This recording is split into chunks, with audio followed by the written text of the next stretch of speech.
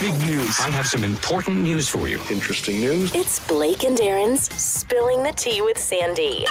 K-Man's top news headlines of the day from CMR. Brought to you exclusively on Kiss FM by J. Michael, fashion for everyone. Good morning, Sandy. Hey, good morning, Blake and Aaron. How are you guys doing? Good. How are you? What do you got for us? Did you hear it last night? What? The mosquito plane. I did, yeah. Oh, yes, I know. Yeah, right around 7 o'clock. 7:04, as they said. Oh, it was out and about. And, outside. oh, my gosh. Somebody messaged me, and they're like, I hear it. And I said, are you sure? Yeah. And then I made a quick run to the grocery store at Countryside, and sure enough, I saw it. Good. Yeah. Good. So we'll see how much it helps. It was a welcome sound. Absolutely. They're just They're everywhere. Out fogging as well. Yeah, I did hear Yes, that. the trucks are out. Yeah. I got the list of what they were doing in the Red Bay community chat. Yeah. Oh, okay. Yes. Yeah. All right. Don't Let's you start say off to with turn some off your- sports. Well, don't they say to turn off your air conditioning and like everything when they go by or the plane goes over? Nah. Yeah. I don't know if Okay. Because you want that inside the house too to kill all the mosquitoes. That's inside, don't you? Yeah, they kept coming in. I don't think And so. any sort of mosquitoes that get into your lungs, you want to make sure those are. You should just go outside and when Just the breathe it. fogger goes by and just take a big breath in. Yeah, I'm not sure it's bad for people to breathe, is it? I don't know. I'd like to know. I on mean, it, it's chemicals, so I Yeah. wouldn't purposely go out there breathing it. But yeah. all right, let's start with some sports news. Well, wait. First, I thought the airplane dropped pellets. That's what I thought. It doesn't. Yeah, it does. Okay. Does it? Yeah. Oh, that's Yeah. different. Okay. All Yeah, right, it drops so pellets into the water, American kills the eggs. American Olympic champion Tori Bowie, I think, or Bowie, dies at age 32. This is a sort of crazy story because I haven't heard why she died. No, they don't know Anyway. yet. Wow. Only 32 years old. Yeah. Three-time Olympic sprint medalist from 2016. And she also won in 2017 at the World Champions 100 meter. And her management team basically confirmed that she passed away. Yeah. And they lost. She races for the U.S. Wow. Yeah, that they lost a client, a dear friend, a daughter, and a sister. Yeah, it's very sad. Really, really sad. So if we get any more details about what happened, we'll certainly let you guys know. It's time for beach volleyball again. The annual Norseca Beach Volleyball Tournament is returning to the Cayman Islands. So they will be here from the 19th to the 21st of May. And this is their third stop on their tour. So come on out and enjoy it. Teams will be competing for points that will help them to qualify for the 2024 Summer Olympics in Paris. Sounds good. All right. The 2023 electoral boundary review begins. So this electoral boundary commission has started to review the electoral boundaries, and they'll have some public consultation meetings and meetings with MPs as they look at whether or not the boundaries will be changed in any way. So this is a really important exercise. They recently met with the Economics and Statistics Office and the Lands and Surveying Department as part of their ongoing efforts to make sure that there's an equitable representation and distribution of the electoral districts in the Cayman Islands. So go out to the public meetings. We'll let you guys know when they're happening. And $80 million loan extension has been provided to help the Marriott recover from the pandemic. So Grand Cayman Marriott Beach Resort has obtained this sizable loan to really help them, to try to, people are still in post-pandemic mode now. Let's not forget that.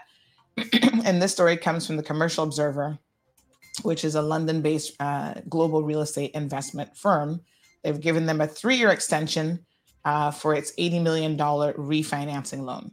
So, All right. Thanks, Sandy. Catch you tomorrow for the Friday headlines. have a good one. You too. Our segment with CMR brought Bigger, better, bolder. The cold, hard truth is taking talk to the next level. Right here on Bobo 89.1 FM, Cayman's Community Radio. We are still spilling the tea. And committed to being part of the change that Cayman so desperately needs. Join Sandy Hill weekdays from 7:30 a.m. for Premier Access, Cayman Voices, Truthful Thursdays, and much more. Cayman's #1 talk show is now bigger, better, bolder, and more than talk. Getting results with hot topics, consumer reports, court exposés, and more. Come to set the record straight. I've come to shine the light on you. Let me introduce myself. I am the cold, hard truth. Now, from the CMR studio in Grand Cayman, Live, direct. it's the cold, hard truth. Now, join the conversation on 345-936-2626. That number again is 345-936-2626.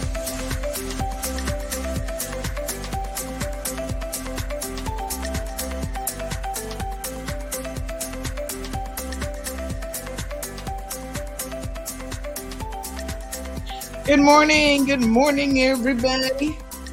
You guys got your hot tea ready? How is everyone doing this lovely Thursday morning? I'm ready. Are you guys ready? I see Cameron says to put on your hot kettle. That's right, Cameron. Put it on. Let's get it going. Uh-oh. Make sure everything's plugged. Everything's plugged in this morning. Oh, what a beautiful day. Beautiful. The mango trees are full, in case you haven't noticed. And we are tickled pink and happy that it's mango season. I've been trying my best to control myself, but it's hard. Oh my goodness. Ay.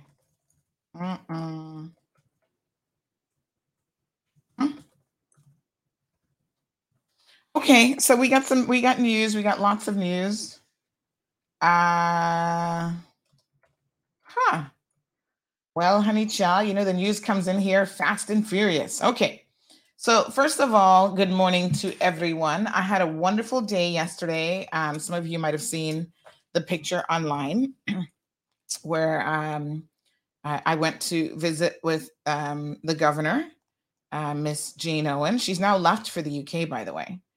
And we had a nice little chat. We did a little interview. She's making the media, doing the whole media circuit, meeting everyone.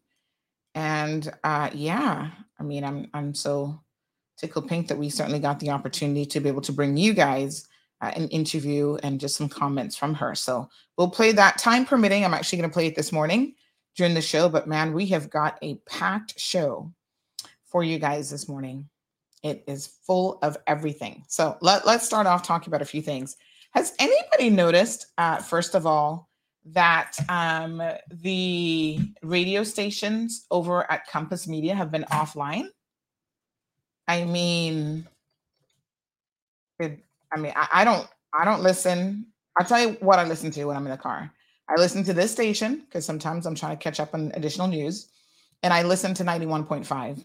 which is one of the newer DMS stations, Magic. And I love me some Magic because they throw in like the old school vibes that be having me bop in my head as I'm driving, And I like the genre that they kind of cover, right? And then if I'm feeling in the mood for Caribbean music, I must admit a lot of times I'm really not, then I'll swap over to like 104. So I have to be in a particular mood. So all 4 of their radio stations are actually down for an entire week now. What a hot mess. This is where it's at. 3-car accident right before you get to the roundabout by Yacht Club in West Bay. Oh, geez, peace. Proceed with caution if you are in that area. Yes. Whew, I feel a sneeze coming. Hold on. Maybe not. All right. So good morning to our listeners. This person says, morning. Yes, 101 and 94.9. I was wondering. Well, now you know why. Compass Media. What's going on? Apparently they were trying to work on an antenna. Say that real fast. On an antenna. On an antenna. On an antenna? Yeah. And they took out their stations. Poor things. A hot mess. Oh, well, it looks like a lot of you all haven't missed it, which means you're probably like me. You're not listening to their stations in any event.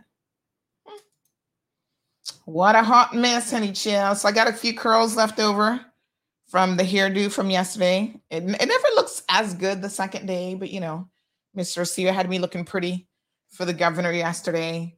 Had eyebrows done and everything, honey chill. Did you guys see the picture that we put up? I must say we actually looked pretty good. Yes, indeed. But just had a chat, nothing too crazy yet. We want her to kind of get a little bit, what's the term that I'm looking for? Acclimated to what's going on here first before we kind of are like, hey, yes, honey, chill. She's still learning, and she's there is a learning curve. I think I'm sure that the previous governor would have briefed her on certain things, but you know what? She's got to find her own way. She's got to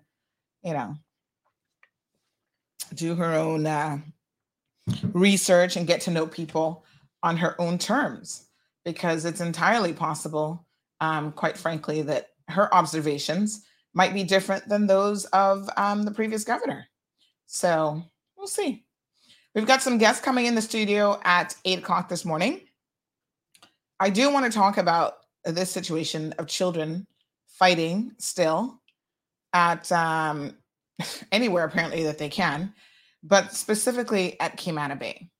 We have some video footage, but I don't want to start the conversation and then have to stop it at 8 o'clock when our guests come in. So we'll pick up on that conversation after our guests leave the studio. So let me just give you some shorter tidbits of news so that you guys are in the know. Last week, Friday, I told you guys I was in the court for myself, but while I'm there, I'm catching news for you guys as well. Remember the Russian-Canadian guy who brought the guns in? So his lawyer, where's my notebook, by the way? I got my notebook here somewhere. So his lawyer had apparently made an application to have the case. He requested the DPP's office, which is the Office of the Prosecution, OPP, Director of Public Prosecution. He had requested that office to review the charges against his client from the perspective that it's not in the public interest to pursue the charges. Y'all heard me right. Listen, lawyers are there for their clients. Sometimes they make arguments that make even me shake my head. And, they're trying their best. They're being paid by their clients. So their interest is not always what's in the best interest of the community. Let me put it that way. So he requested this review. The DPP's office, always late. Let me just say, I know that they have a job to do, and I know they're busy and whatever. And, maybe I have a degree of sympathy for them, but as someone who's been on the receiving side of, they're I'm going to call it unprofessional. Because if the court or anybody gives you a deadline and says you have 1 week to produce this or 2 weeks to produce this and whatever, and then you do it as people are like the morning that people are going into court, to me, that's just disrespectful on another level. But this is very, very typical of the DPP's office. They are very last minute with everything. And I wish that somebody, they've got a new director over there. I wish that he would kind of rein in this bad behavior. But they're so used to doing it, and it's just so no big deal. There's no penalty when they don't meet these deadlines. They have no sense of embarrassment, obviously, because when the lawyers bring it up in court, they're just like, whatever. And the system just keeps on rolling. And I think that they should start penalizing them, because I know if you and I were told by the court that you've got to do this by this date, and we didn't do it, we would be penalized, right?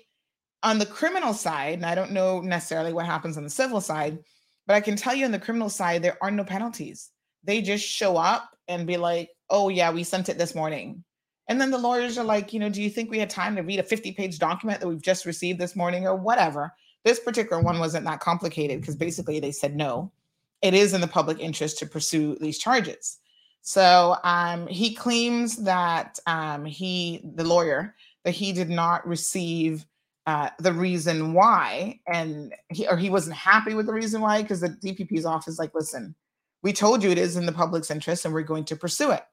We don't have to give you any additional reason other than that. And so according to him, he might be pursuing, additional judicial review. So, you guys know what a judicial review is. It is essentially where they sue government. And you can sue government for different things, right? And so he's threatening to sue government because he doesn't think that they've given him a sufficient reason why. I don't think he actually has a ground to stand on, to be honest. That's just my opinion. So he'll be all right. Him and his client. Now, this is the first time I'm actually seeing his client in person. And I must say that, you have an expectation of people looking a certain way. I don't know if this is going to make any sense to y'all, but someone who has the audacity to bring in weapons into this country after being told, no, you can't bring in weapons into this country, and you don't bring in one, but you bring in several firearms, you would kind of think like this, like I'm expecting this person to be like, somebody bold and someone who, when you look at them, you're like, oh my God, I'm so fearful. This guy looks like a little nugget. I'm not trying to insult him when I call him a nugget, but he's like a little thing. He's like petite and looks like, wouldn't scare a mouse, but those are the ones you gotta be looking out for, honey chill. And yeah, it's just so weird. I was like, I was expecting him to look different. And he really, and he just looks a little bit different, but very, very petite. I was not expecting him to be that small. In fact, he's a small statured man. A little bit different haircut, he's rocking a different look, but yeah. So the case, I think, will continue, and I think his lawyer should probably just focus on getting the trial going, and let's get this done and over with. Lawyers can waste a lot of time. So yeah.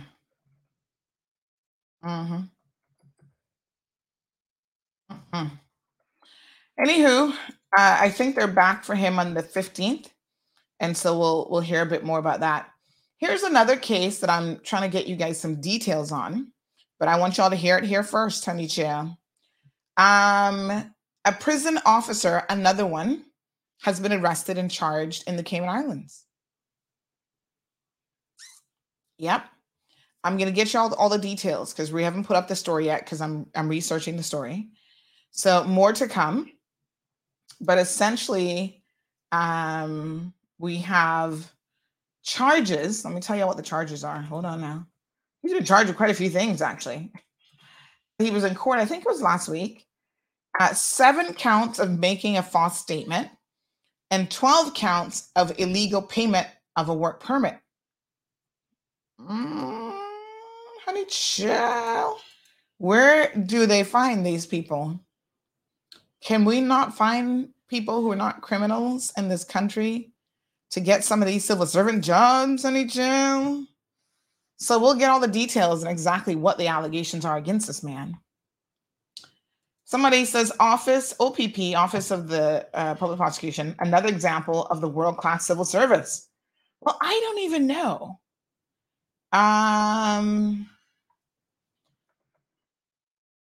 I don't even know who's responsible for the OPP. I don't know if they fall under the deputy governor or if they really answer to anybody, because I kind of get the feeling like they're a law unto their own, quite frankly.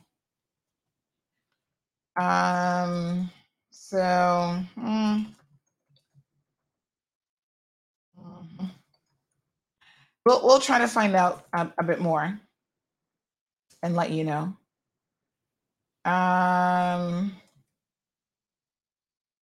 So the feds, yes, somebody just asked that we do a story in the feds raising interest rate. We posted it. Not much of a story there. It's the 14th hike in, wait a minute, is the 14th or the 10th hike? Hold on, let me tell you. It's either the 10th hike in 14 months or the 14th hike in 10 months. I think it's the 10th hike in 14 months. Yes. Another 0.25%. We thought maybe they were done. They're kind of saying that maybe this is it. Only God knows. Federal Reserve increased its key interest rate by 0.25% points, the 10th hike in 14 months. And again, the move has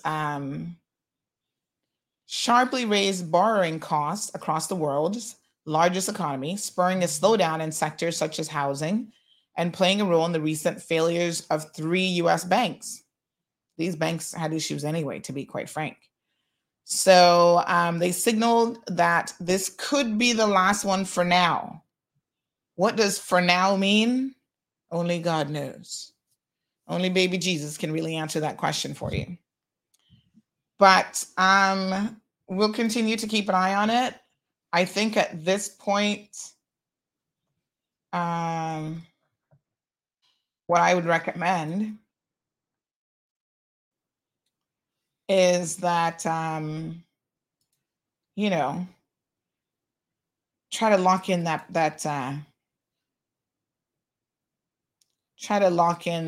that fixed rate mortgage if you can. Now, most banks in Cayman only do it for short terms, like maybe 2 or 3 years. But 2 or 3 years is better than nothing, honey child. And, in 2 or 3 years, the world economy, as well as these interest rates, might have settled back down. And you might be in a position to go back to the variable rate. I don't know. But they're being very, very aggressive. And of course, a lot of people are certainly paying attention. So good morning. Let's see who's here with us this beautiful Thursday morning. Lots of sunshine on the outside. Miss Vernita's here. Beautiful Diamond Princess joining us. Miss Juliet, good morning to you. The lovely Andrea is here saying good morning, my neighbors. Cameron is in the house. Hey, Cameron, what's up? Cameron says, let's go. Time to put the kettle on. Morning, y'all. First Lady says good morning to everyone. And remember to appreciate the little things. Yes, thank you for that reminder because life sure is short. Robert is here with us. Cece McLaughlin, not the other Cece. Good morning to Cece. Ms. Renita says, good morning. Could these mosquitoes be the modified ones that they put out some time back? Also, I would like to ask if the mosquito spray gives cancer, as that was talk back also. Well, let me say this, Ms. Renita. The GMO modified mosquitoes, that project didn't work. And I was in support of at least trying it because these mosquitoes are fierce. They are next level. They're like the size of flies now. And you know what? I think they probably always have been because when you talk to older people and you hear how the mosquitoes used to kill the cows and, what they had to do all night with the smoke pan, trying to keep the poor stock alive. And, it was just horrific. So I'm sure it's gotten better. But mosquitoes are just, they're like cockroaches. They're made of a different kind of substance. When God was making stuff, he's like, let me make a few things that are going to torture humans. Mosquitoes and cockroaches are all the way at the top of the list, honey child. So I don't think it's GMO mosquitoes because they would have died out already. What's the life cycle of a mosquito? I don't think that they last very long, but boy, they're such prolific breeders. Now, Miss Renita, the question that I have is why is it that every single year there's an issue with MRCU? I mean, at some point, somebody has got to explain to the good people of the Cayman Islands, oh, planes are broken down. Oh, really? How did that happen again this year? It's like they don't seem to be able to get it together. Pilots go on vacation and there's only 2 pilots and both are approved for vacation.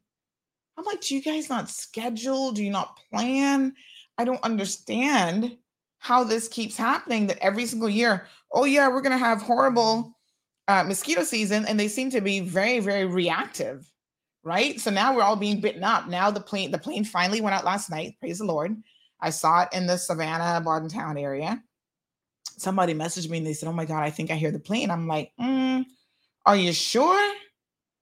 And they're like, yeah. And I was running to, our school had teacher appreciation day today. So I was Like, okay, I'll make some desserts because they said they wanted dessert, whatever. So I made some brownies and sent along some little donut holes and stuff. And when I drove out, I saw the plane. It was headed towards Pedro. And I said, oh gosh, I guess that's good. But we need to talk to MRCU. Can somebody please tell them, make contact? Because we got a lot of questions about why every single year this is like repeat. Doesn't matter who's director. This MRCU seems to have some failures, systemic failures, that we would like to hear what's really going on.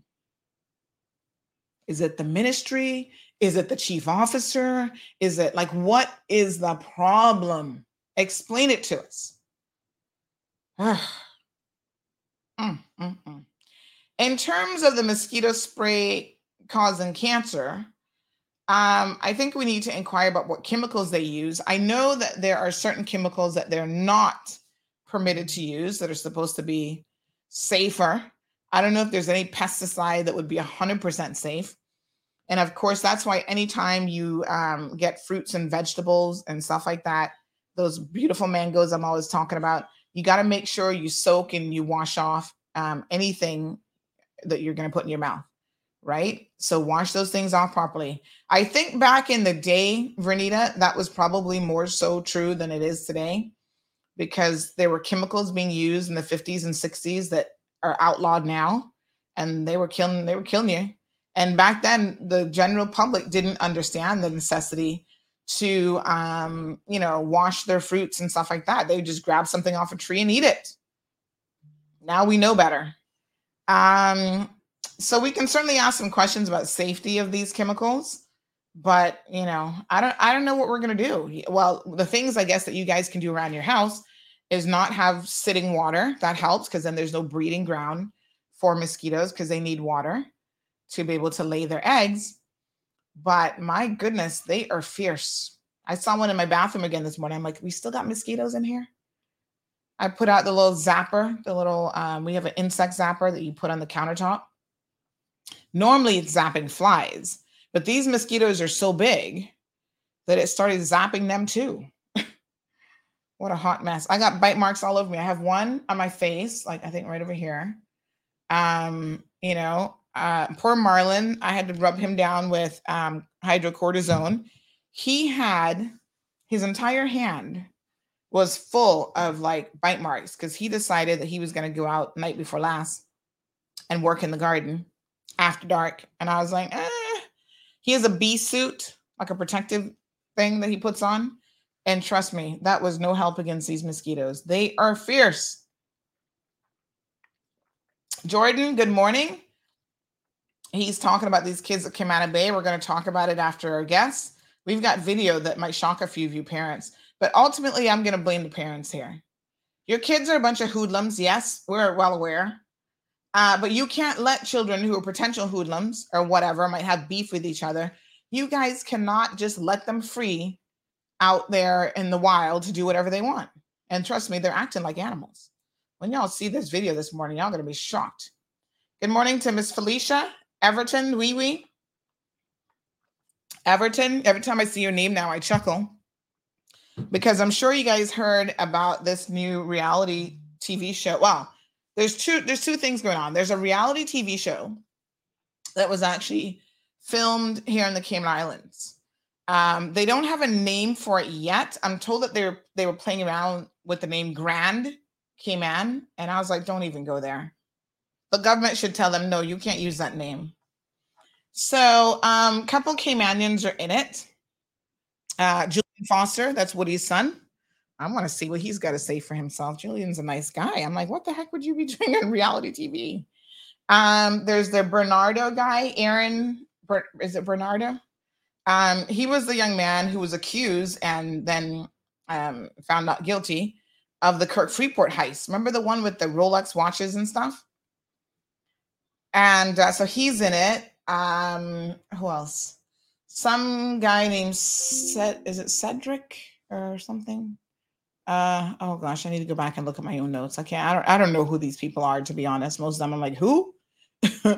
Let me see if I can remember who else is in it. Oh yes. So we have Aaron Bernardo, Courtney McTaggart, no clue who she is, Julian Foster, Salida Ebanks.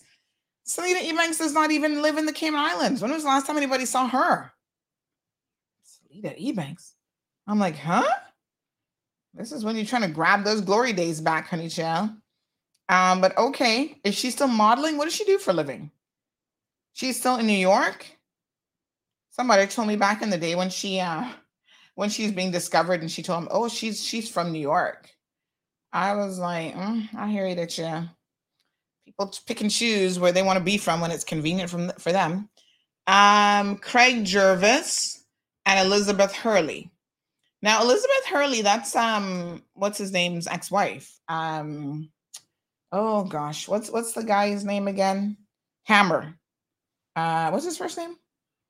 Anyway, the one that has had all the fetishes and he had to disappear for a minute to try to repair his public image. What a hot mess. Oh, somebody said she's been living here since COVID. Oh, really? Who knew?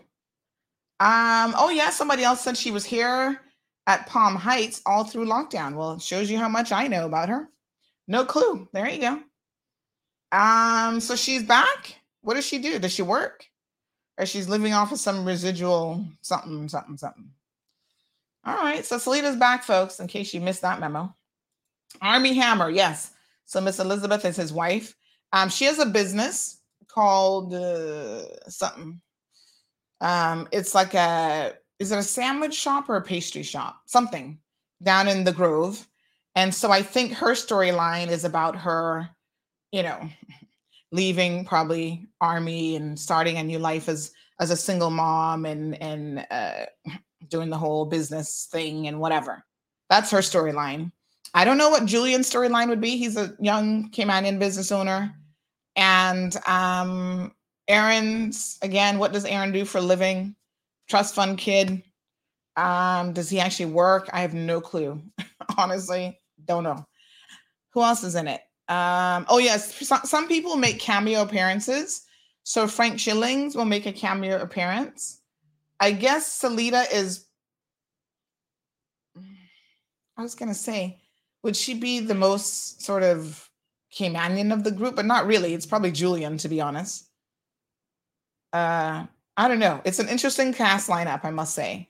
Now, I like reality TV because it kind of is often fun to watch and have a good chuckle. And Camana is also making an appearance and at 90 Day Fiancé. Now, 90 Day Fiancé, and I do see our guests. Good morning. We're going to bring them in a few minutes. 90 Day Fiancé is very, very addictive. Whew, if y'all have ever watched those shows, because I'm addicted because I can't believe people are actually that stupid.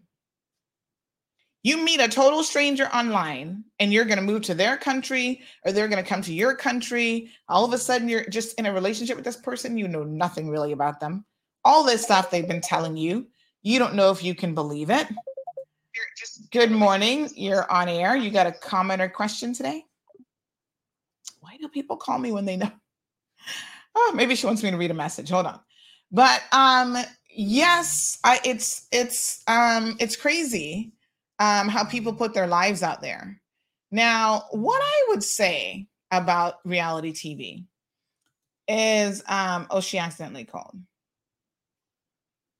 One old man taking care of Salida, sugar daddy. He pays her rent. You really lost. Oh gosh, I'm clueless. Oh my gosh, really? They're asking what value does she bring to the Cayman Islands? Well, that's a whole other situation. But this is not a new thing about finding yourself a sugar daddy. I guess you got to do what you got to do in this world sometimes. The rest of us got to find some real skills and get to work. That's my reminder that guests are here. I got to remind myself. So listen, one more comment about reality TV, and then we're going to go and chat with our guests. So Camana is being featured in this episode of, on this season of 90 Day Fiancé. So there's some lady, I guess she's American, who is talking about the fact that she has found this nice guy in the Cayman Islands, and he is going to be investing land with her in some craziness. Now, he happens to be Jamaican, and I ain't saying that all Jamaicans are here to take advantage of people, But I'm saying she probably should have investigated this particular fella a little bit more. He don't look like he can help her buy no big time property. And they're going to build it. She's got big plans to build some condo. See what Jaron said? Jaron says he's robbing her blind. Of course he is. I'm not even watching it. And I can tell you already that of course he is. I hear he works as he works like on a dive boat or whatever. He's in the tourism industry. They can find the worst of the worst. And I don't know if it's just that these are people who are online trying to find themselves a little spouse or whatever, but listen to this clip and then we're going to take a commercial break and bring our guests in. On having a place for you to stay. Did I tell you about the land? We just closed on it last month. Everton and I are starting a business. I recently bought a big plot of land in Grand Cayman, and Everton and I are going to develop it together. It was all his idea, and I trust his vision, so my plan is to build apartments there and maybe a little restaurant. How did you pay for that? Home equity. So I pulled it out of the house. No. Was that the smartest decision? I did what I had to do, but I'm not going to mess this up. Okay, it's not that you're going to mess it up. Is he going to mess it up? No. I mean, I paused, but no. Was the land in your name or is it in his name? The land is in my name, but I gave him power of attorney. Girl. So. What the You made him power of attorney? Isn't that what a husband's supposed? Why the hell do you have a husband? Your husband, bitch. Well, he will be one day. So where's your ring? Oh my God. Are you engaged? Yeah. I don't see a ring. Did he ask you? Yeah, a long time ago. In the first 4 years of our relationship, Everton and I, we were referring to each other as fiancé. Like we considered ourselves engaged and moving into marriage. And even though Everton hasn't officially proposed since we've gotten back together, it's not something I'm worried about because we're already right back on track from where we left off when we were. I know the relationship that I'm in. We're engaged, like we've bought something together, we have this land, we're building a business. He has the skills to turn it into something I don't. So I know that we'll be successful together. My concern is he takes care of so many people. Everton supports his mother financially, and he also has 2 sons from 2 previous relationships. Oh, here we go. But also, Everton will give money to whoever asks. He does a lot more than he should for the mothers of his children. He takes care of and helps out his siblings and friends, and I've even seen strangers. So now you're going to take care of all those people with the land that you bought, basically. I'm trying not to. Oh my. Well, always take care of his kids, of course. Nobody knows that we got the land. And so the second... nobody knows. You don't think he's told his baby mamas? No, there's no way. Because the second they know... Is there no way? Yes, because the second they know he has it, they're going to want more from him. How are you going to prevent that? That's what I'm trying to get him to understand is up until this point, your money has been your money. I don't ask questions what you do with it, but I just transferred 6 figures to buy this piece of land. If that's your money, you need to know everything. Everton financially supports a lot of people in his life. So I worry that he's basically just agreeing to take Jordan's money to make a better life for him, his kids, and his mom. But what is she really getting in return out of that? All right, folks, we're going to pause it there because I tell you what, this is going to be the gift that keeps on giving in terms of a storyline. We already see this plot line. She claims this man has given money to total strangers. Honey child, they're not strangers. You better check out their relationship between him and these strangers. So Everton has just gone from probably nobody in the Cayman Islands knowing him to his picture being splattered all over the place. I saw you guys posting it in the comment section.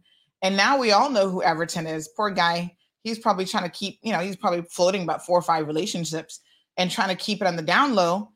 You can never be on the DL and be on reality TV. It doesn't work. We've got Teresa, what's her name? Judici, whatever her name is. She's gone to jail, both her and the husband, because when you put your life in the public, this is what happens. and you're not on the up and up with stuff, people start asking questions. People start digging. So now everybody knows who Everton is. The baby mamas are like, oh, really? He got this 6-figure income that he's, 6-figure property that he's now got power of attorney. Has he really been paying child support? Has he really been taking care of those kids? Oh, we're going to have so many questions. This is probably going to get Everton in more hot water than ever with his situation when he was just trying to live his best, gigolo life. And there's also the one, what's the name of the one from the other Housewives series? Housewives of, which one is that? She went to jail recently as well for stealing millions of dollars. She was a con artist. She had some big time scam going, and she literally stole millions of dollars from old people in some scam. I forget what she's, oh God, the city's on the top of my tongue. Anyway, she was recently sentenced to multiple years in jail, and now she's carted off as well. Listen, there's something interesting about people who want to be on reality TV. And it's weird because people have money, they have all this other stuff, but there's something enticing about reality TV. They want the fame of being known. And reality TV brings that to you. You can open up a world of opportunities because all of a sudden, you can throw up a business and everybody's like, oh yeah, go patronize this business because, they're on reality TV. A lot of times it's really not the brightest thing in the world to do, especially when you have something to hide. If you got more than one skeleton in your closet, take my advice and leave reality TV alone. Johan is saying that Everton is now an international legend. We'll see. Jim says she lost hers given power of attorney. To me, that is the craziest thing I've ever heard. Not actually, no, but one of the craziest things. Jaron is here for it, so she needs to check if he's got kids back in Jamaica. Pretty sure he does. Jim says she's not a very bright woman. Johan wants his pic shared. He's buying all the drinks this weekend. Oh my goodness, that's crazy. But anyway, thank you, Vanessa. Teresa Guducci. She always has a different pronunciation of her name. So Salt Lake City. What's the one from Salt Lake City that recently went to jail? Anywho, we'll come back to this, folks. We have Johan is asking if CMR is Caman's version of reality TV. We're better than that, Johan. But listen, we'll come back to the story because it's very, very interesting and it is developing. Like I said, I don't traditionally watch the series, but I might actually tune in for this one because, when you see a train wreck coming, sometimes you do kind of want to watch it. We'll be right back after these messages. The Department of Environmental Health has announced that the November bulk waste collection schedule has been replaced by one in the month of May, starting with West Bay, May the 1st through the 6th. Please note that following West Bay, there will be a Georgetown bulk waste collection from May the 8th through the 13th, and then Bordentown from May the 15th through the 20th, followed by Northside and East End from May the 22nd through the 27th. Stay tuned to this platform for more bulk waste scheduling information. The annual business surveys being conducted by the Economics and Statistics Office, ESO, are ongoing. The surveys run from April 11th to June 16th, 2023, and collect information to answer questions like, how did the economy perform in 2022? What is the value of the income received from the rest of the world in 2022? Your response matters. Fill out and return your surveys to the ESO. Remember, better data, better decisions, better business. For assistance, visit www.eso.ky or call 244-4600 or 244-4676. Ocean Ridge Heights offers an amazing opportunity to own a piece of land in idyllic Cayman Brac, right on the bluff, starting from $80,000. Located in a quiet residential area with high elevation, these lots are ideal for a future home or investment property and are sure to go fast. Cayman Brac offers a laid-back lifestyle, amazing pristine diving, limestone caves, diverse flora, along with amazing wildlife. Inquire about the owner financing options so that you can secure your piece of paradise today. With only a few lots remaining, these are sure to go before you know it. Contact Crichton Properties today on 345-949-5250 or info@crichtonproperties.com. Honey, you remember to bring your lunch, right? Oh, come on. You know I wouldn't. Seriously? Popeyes? Popeyes.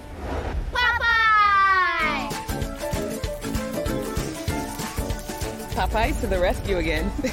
Mommy, I prefer this to your chicken anyway. Oh, no, you didn't. K-Man doesn't just like that chicken. We love that chicken from Popeyes. Well, folks, y'all don't touch that dial because I just got some suss after our guests. But the guests are here for very important information, so I want y'all to pay attention now. Class is in session. We're just going to switch the subject on you just a little bit. But somebody just sent me something that I'm rubbing my glasses to make sure I'm seeing what I'm seeing.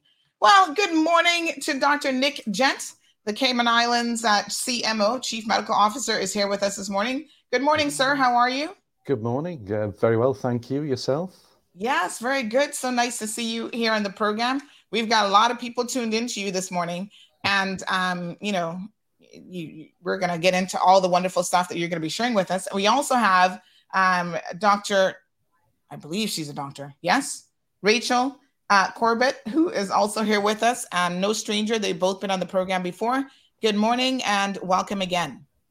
Morning, great to be back. I'm not actually a doctor, not a doctor. Clarify, but thank you for the honorary title. Well, she is still well qualified as our national epidemiologist here in the Cayman Islands. Now, Rachel, just in case some people might not know what that big fancy word epidemiologist means, break it down for us and tell us what that is, because you're the first one that we've had, the first epidemiologist for the Cayman Islands. Sure, yeah, of course. So epidemiology basically means to study the spread of disease.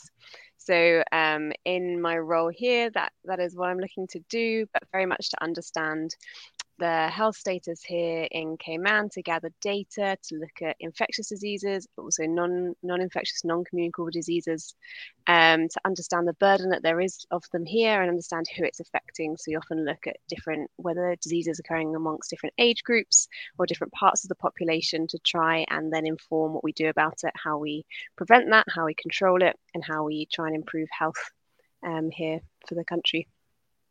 So I'm based in the Ministry of Health and Wellness, so I also help input onto health policy from an epidemiological standpoint as well, and get involved if we do have outbreaks, get involved in trying to help control them. All right, very good. Well, thank you so much. And of course, we all saw the need for this level of expertise in our government after COVID, because really it was shocking to know that we didn't have one here. And, I guess no one had ever thought about it until we had this outbreak, this pandemic, and then it became obvious why it's important to have an epidemiologist on hand. And so, just because we're not in the middle of a pandemic doesn't mean that Ms. Rachel and the Dr. Gent are not busy at work doing a lot of different things. One of the initiatives that they're currently working on is the STEP survey for 2023. So just remind our listeners, Dr. Gent, what is the STEP survey and what is it that you're trying to achieve with it? Thanks. STEP survey is an internationally standardized system of collecting the data that we need to understand the risk of non-communicable diseases in the population of Cayman, and also compare ourselves to other countries. It's hugely important because we're not collecting information about the diseases themselves per se. We want to know about the precursors of disease so that we can plan with everybody how we can avoid disease in the future. So it's really about prevention, and we're really interested in what we're going to see about the state of people's nutritional habits, their exercise habits, about their consumption of things like alcohol and tobacco. But we'll also be collecting data on their physical status, how tall they are, what their body mass is, what their blood pressure is, And we'll be collecting a little bit of information also, which starts to lead into whether or not there's already some signs of early disease. So we'll be asking people, as well as filling out, helping us to fill out for them an extensive questionnaire and take those body measurements.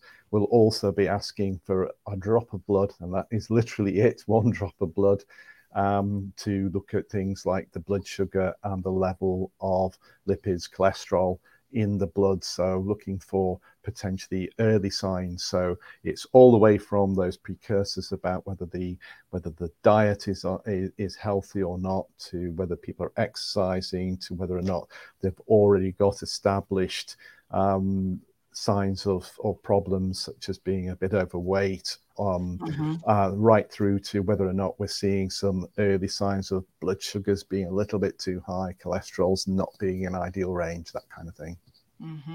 Wow.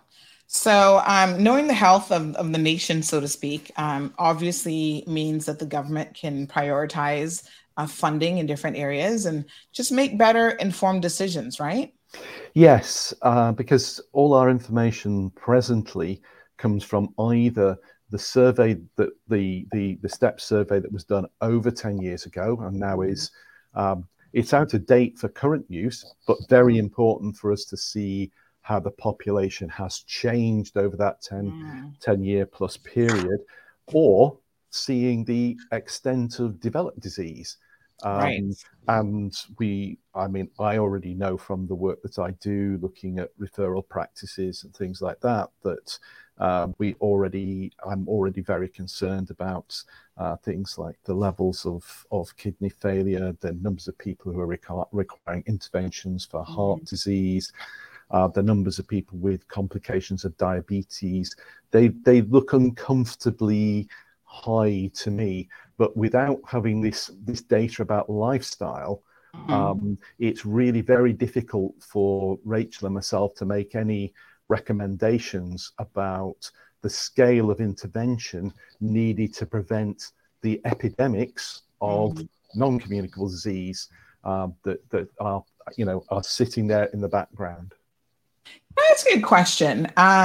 Recently we've heard some sort of, criticism of how different agencies go around collecting data and information. Do you think it would make sense for the STEPS information to maybe be put together with what the ESO does?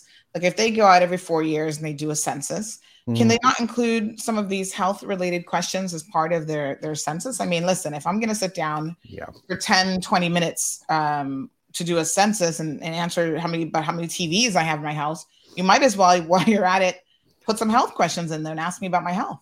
Has there been any thought given to trying to just to save people from feeling like, oh, they're overwhelmed by all these surveys? To, put it together. It's a good point, and we've been working with ESO on this survey. It's quite a detailed survey, and it has a quite distinct methodology when compared to the census. The census captures everybody. Here we're capturing a representative sample of the population, so a little bit different, but the point you make is a really, really good one. One of the things that Rachel and myself have been doing is we've been meeting a number of people who provide information, such as the Registrar's Office, as well as ESO and others, looking at the work that's already being done on things like registration of non-communicable disease. We're trying to get a handle on how it might be possible to better capture information from a wide range of healthcare providers so that we can have a data-driven planning system. Currently, there's a lot of data out there in the system, but it's not linked together. It's, for various reasons, not become available to people like ourselves. And so we can't turn that data into information and information into policy. And so in the background, we have been doing a lot of that. And you're absolutely right, to have a much, much more better integrated system for the future is ideal. And we would very much like to see that. But at the present time, we're building on what we've got. Right. Okay. Let's focus a little bit then on NCDs. The first question is, what does that stand for and what does it mean? I'll pass over to Rachel. She's been sitting quietly and. Sure. So NCD stands for non-communicable diseases, which essentially means diseases that don't pass from one person to another by infectious or contagious means. So when we're looking at infectious diseases, we're thinking about things that can pass from one person to another, maybe by respiratory droplets in the air, or by physical contact, or by eating contaminated food and things like that. So those are what we call communicable or infectious diseases. And then the diseases that we're talking about here are non-communicable. So they're mostly linked to kind of, as CMOs mentioned, some more about lifestyle behaviors and choices. There are aspects where they can be hereditary and pass through families, but otherwise a lot of the drive behind them developing people's lives is more around our behaviors. And so we're thinking about things like diabetes, hypertension, obesity, these kind of conditions. They often have quite a long duration, so they can impact on people's lives a lot. As once established, it's then something which takes quite a while to work with, and they can also take quite a long time to present. So it might be that it takes a little while before someone realizes that they're there. So part of us doing this survey as well is we might pick up on things that maybe indicate the start of or just before someone possibly developing one of these diseases. And depending on how much contact they have with healthcare services, it may be that they are aware of that quite soon, or it may be that takes a little while longer. So it's helpful for us to understand as well kind of the proportion of the population that are leading towards these conditions that maybe aren't quite there yet. Yeah, I saw something recently that said, was it 1 in 4 kids as they are entering school? Starting school, they enter grade. Yeah, so 26% are either overweight or obese. Oh my. So that's data that's come from our school health program. So part of our public health team will go and do screening with children when they start school in entry grade, and also in year 6 before they move to high school. And That's the data shocking. it's high, isn't it? The data from 22/23 intake shows 26% when they start are either overweight or obese, but by the time they leave in year 6, that's gone up to 40%. So that's also the shocking thing, is that during that progression through primary school, you're seeing quite a high jump, and most of that jump is more in the overweight category than the obese category going up in that age band. So it's a really important time in children's life for they're developing so much in so many different ways, and it's really important to try and ensure that we can give them the best start, that we can give them the best education, understanding on how to look after themselves. This is when a lot of behaviors have started to be formed at an early age. So I think this is a really important time to try and capture what is happening in that time when different in their health status, and what we can do to try and improve that. Wow. I mean, I find that shocking. We do have a caller on the line. Good morning, caller, and welcome to the program. Good morning. Yes, sir. I wonder if your guest can tell us whether it's possible for them to get as a standard test in the local hospitals so that people can test their fructose level, not just their glucose level. Okay. That's an interesting one. We don't conventionally measure fructose levels because fructose is a sugar which is metabolized, and so I'm not sure what the value of that would be. But if I took the wider question, which is to say, what is the availability of testing for precursors to diabetes?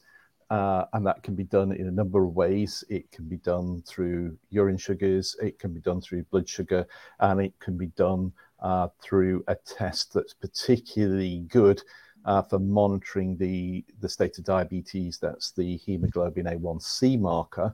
Then I think it may very well be that if we see in the STEP survey indications that there is quite a high level of pre-diabetic change, either because of we're bothered about the body mass profile, or we're bothered about what we're seeing in the blood sugar testing that we're doing, then that is an interesting thought. It doesn't. These kind of tests don't need to be done in a hospital. They can be done, in pharmacies and plenty of other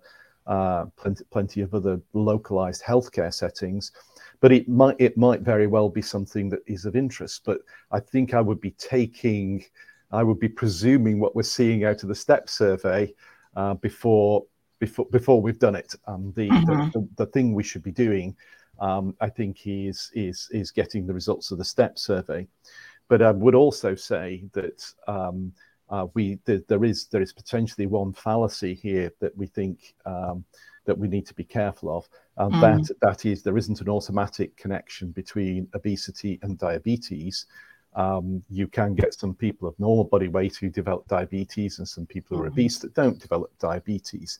So we have to have a bit more of a holistic approach, and we need to remember that things like having a good body mass is not just about avoiding what is a much higher risk of diabetes, but it's also about avoiding the risk of heart disease as well. So there's not a simple A equals B equals C kind of thing here. Right. We need to, and that's why STEPS is actually taking a lot of data in, not just some one or two simple things. It's about us saying a more comprehensive good lifestyle looks like, and if we can show the link between what currently people's health status is, or particularly their precursor of their health status is in terms of things like body mass and the like, and what that will turn into a disease burden in 10, 20, 30 years time, then we can say to policy people, do you think we've got the balance of funding right, in that, predominantly funding is for management of disease, but realistically, the management of prevention of disease might now, if spent now, save us down the line 20, as well as, of course, making sure that people have longer lives, higher quality lives, and families stay together longer. All right, caller, you had another question, another follow-up point? Yeah, I'm particularly concerned about the foods that our kids eat in school, particularly processed foods. And when you talk about sugar, if you're talking about sucrose, that's 50% glucose and 50% fructose. Correct. So if you're only measuring the glucose, why are you not measuring the fructose? Because the fructose is far more damaging. It has the greatest impact, negative impact on the liver. So I don't see why we would want to ignore that. Okay, I start to see. I'm just saying that. Yeah, I start to see where you're coming from. Your point about fructose. We should be counting the fructose in addition to the glucose, because if not, we're only looking at half of the problem. Okay, I think he's going to respond to that. Thank you. Yeah, I see where you're coming from with your point about fructose. Now, they are in a one-to-one relationship, so you measure one, you're going to effectively measure both, because one's a proxy for both. And the blood glucose test is extremely well validated, and so it gives us an understanding of the issue about whether or not somebody's in a diabetic state or not. But come back to what I think is an excellent point that you're making, which is about the dietary precursors that we're seeing for obesity. And indeed, if you're talking about fructose, I'm very, very surprised whenever I look around supermarket foods in Camana as to, when I read the ingredients list, about how many of them have added high fructose corn syrup in as an additive. And I'm very, very surprised when I can find the data on how many calories are in a lot of the things that sit on our shop shelves. I think the manufacturers are responding to a taste type that has developed. This is my personal theory, but I think the manufacturers are responding to a taste type which is very North American and has come to Camana, that people like their foods sweeter. So using dressings that contain sugar bases, using glazes. I mean, on barbecued meats and things like that contain sugar. Very often, the core food in there is good. It's healthy. But those little additives and those little changes, and particularly looking at the pre-processed food and the cooked chill and so on. There's some very good stuff on the shelves, believe me. You've got to really look at the labels to find out, and just see some of the quantities of some of the unhealthy things that have been added, and particularly the sugars and salt are two things I draw people's attention to, that you develop a taste for, but you can also wean yourself off it. And when you wean yourself off it and start to taste the natural food behind it, you don't go back. Yes. And it's shocking how much sugar seeps into things. I mean, I have friends who love ketchup. They can't eat anything without ketchup. They eat ketchup and rice, like it's a thing, right? And I remember my girlfriend saying to me that when she tested positive for diabetes, one of the things when the nutritionist was looking at her diet, they said, you've got to cut, because she loves ketchup. They said, you've got to cut out ketchup because ketchup has sugar in it, and apparently quite an enormous amount of sugar. And I didn't know that. And like you said, sometimes you've got to really force yourself to read labels for hidden ingredients. She struggled with giving up the ketchup, I can tell you. Yeah, and find other ways around it. I mean, when I was a lad growing up in the 1960s, I mean, the food was dreadful, and ketchup was and things like that were lifesavers to put some flavor into things. Now in Camana, there's really no excuse. The shops and the markets are full of things like flavor. And so, for instance, I mean, yes, I like that kind of flavors that ketchup had. But what I do is I make a salsa. Finely chopped diced tomatoes, shallots, some lime juice on it. And finding those kind of replacements are really important. I mean, I've had my own struggles with being quite severely overweight, and I've found alternatives like that, and it's really worthwhile doing. You find there's a world of flavor there, and if you can't find good flavors in Camana, you can't find them anywhere. The quality of the fish, the quality of the vegetables. I mean, it's somebody like myself who enjoys going home and cooking. I mean, this is paradise. Yeah, absolutely. We do have a lot of good food here. And, now we also have knowledge, which I think, Dr. and Rachel, is so important, because I watch a lot, I subscribe to like a lot of fitness, videos and stuff like this, and getting recipes where you can see how to make healthier substitutions. You can still enjoy like cauliflower rice, and you can make anything out of cauliflower. Apparently, I saw one the other day that was like a cauliflower pizza. I had to look twice at it because it looked like just flour-based pizza, but it wasn't, and looked just as tasty, I must say. Making your own dressing. So sometimes you can't vouch for what's in a dressing, but if you make it yourself, you know the exact ingredients and stuff that you're using. And this information, these recipes, are readily available on social media, on YouTube, TikTok, and other places, so that you can really still enjoy your food without having to make too many sacrifices in terms of taste. So one person had a question that I thought was interesting, and they wanted to know what policy decisions, this is Flashpoint. Flashpoint says, what policy decisions were made by the government based on the results of the last survey? So that's, I think, a fantastic question. It is a fantastic question. I'll be honest, I can't answer it.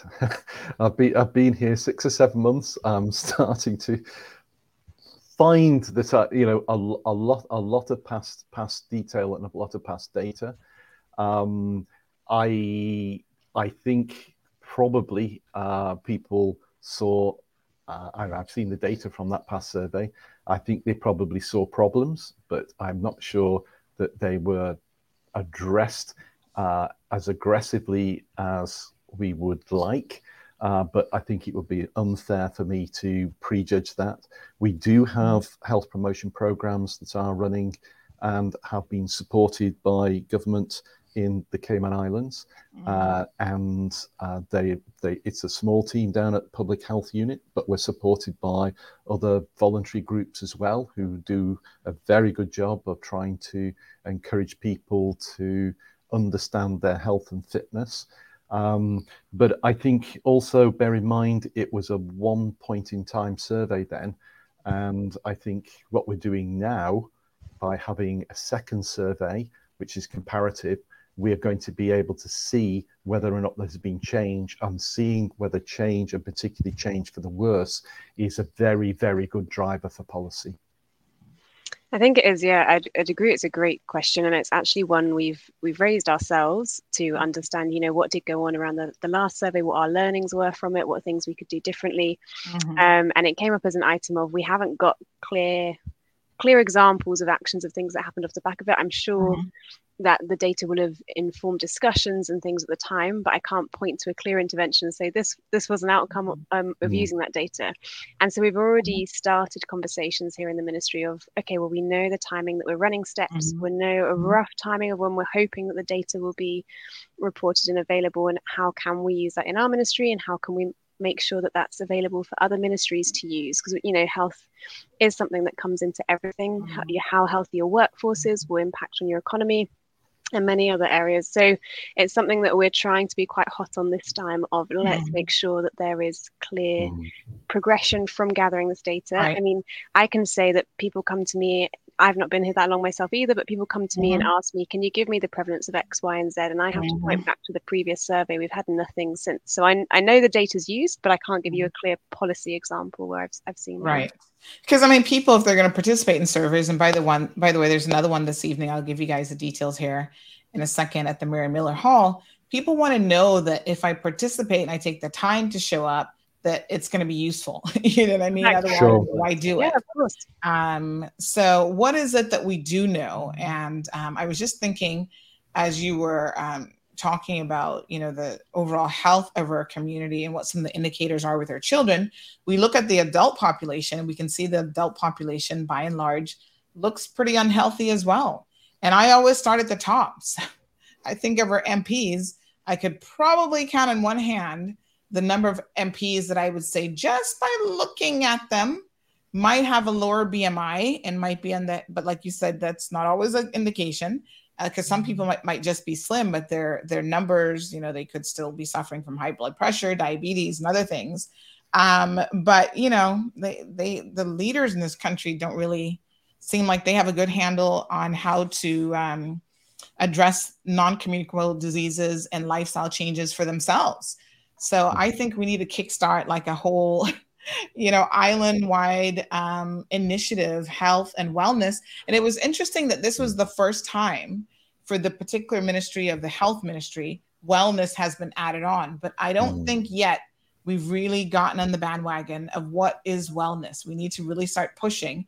And, I think as a country, we should all be getting, I'm not going to say 5 o'clock in the morning, maybe 6, and, doing some Tai Chi, some extra, like something that I think your ministry needs to spearhead. Like the children, get them doing calisthenics in school first thing in the morning, get the blood going. I just feel like there's so much more that could be done under the wellness umbrella for the health ministry. But what is it that we know about the non-communicable diseases in the Cayman Islands?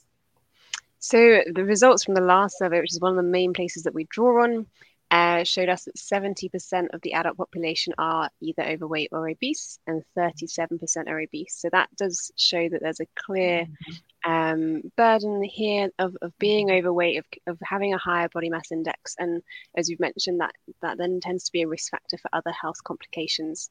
So that's one clear area that has shown to be high. I mean, it is high in other countries around the world. The Cayman is no exception here. This is an epidemic happening globally.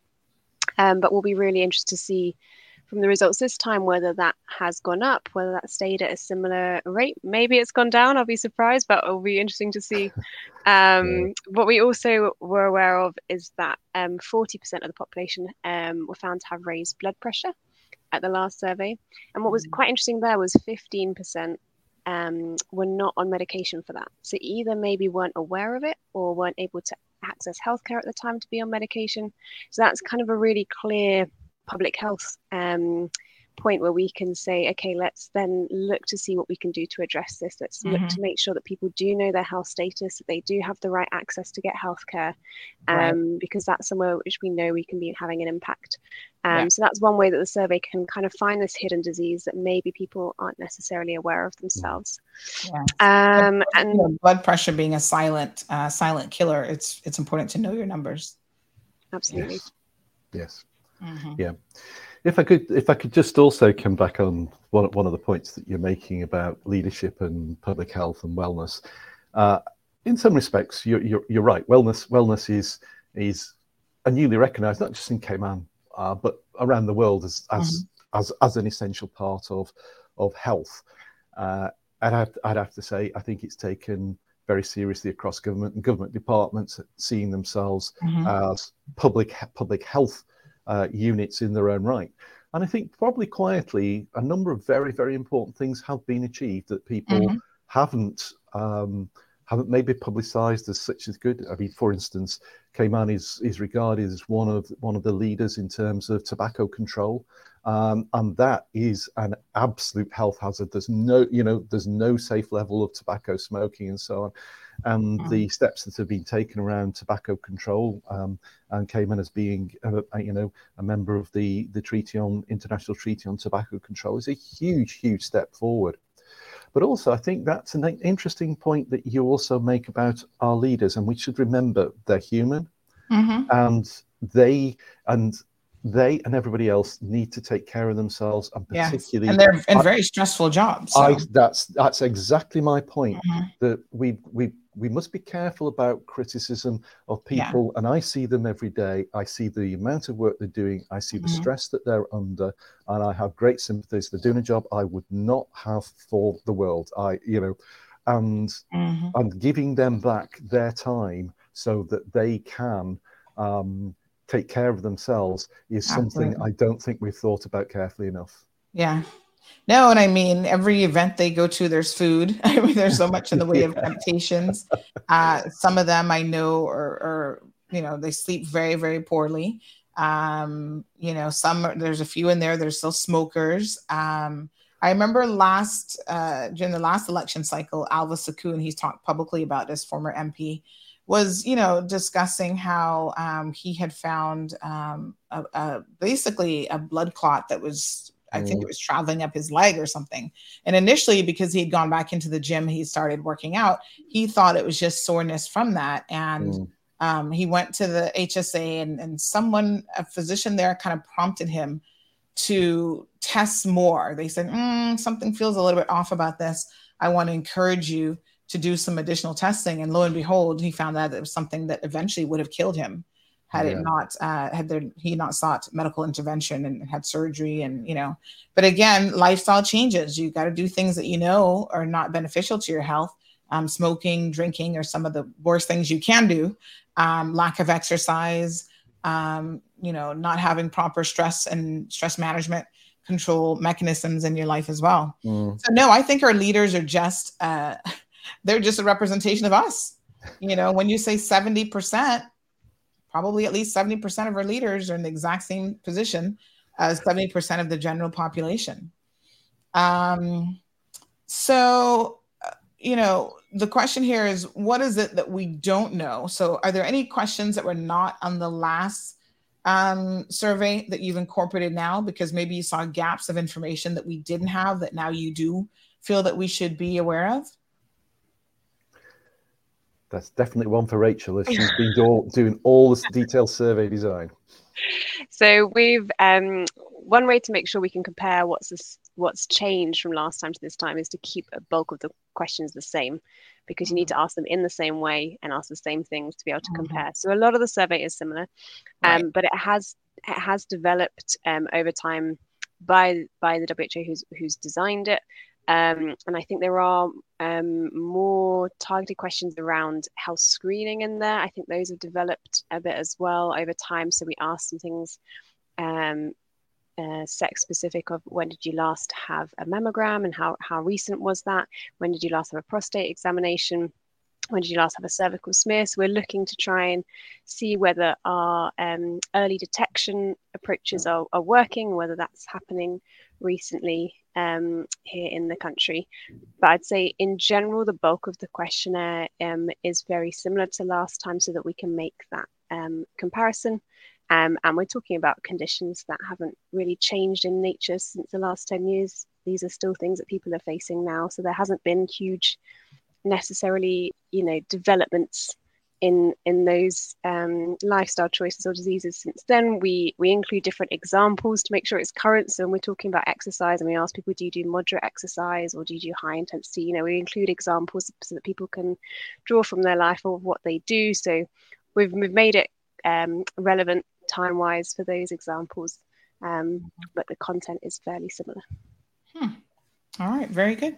All right, folks, 936-2626 is the telephone number if you have any questions for our guests. Again, they're here from the Health Ministry talking about the 2023 STEP survey. And one of the focus areas today is talking about these non-communicable diseases, which are things that you suffer from that you can't necessarily pass on. But, when you were given that definition, Rachel, I was thinking we pass it on by way of bad habits to our children, right? Yeah, that's a good point. It's not like chicken pox where they're going to catch it from each other, but as a society, we're passing on a lot of these, Absolutely. Ugh, and that's why these are big issues that are, everyone needs to get on board with if we're going to do something about it. This is something for individual choice to play a key role, but this is also, what we choose to do in society, how we choose to talk about things, how we choose to pass on information, as you say, approaches from government, approaches from the private sector as well. It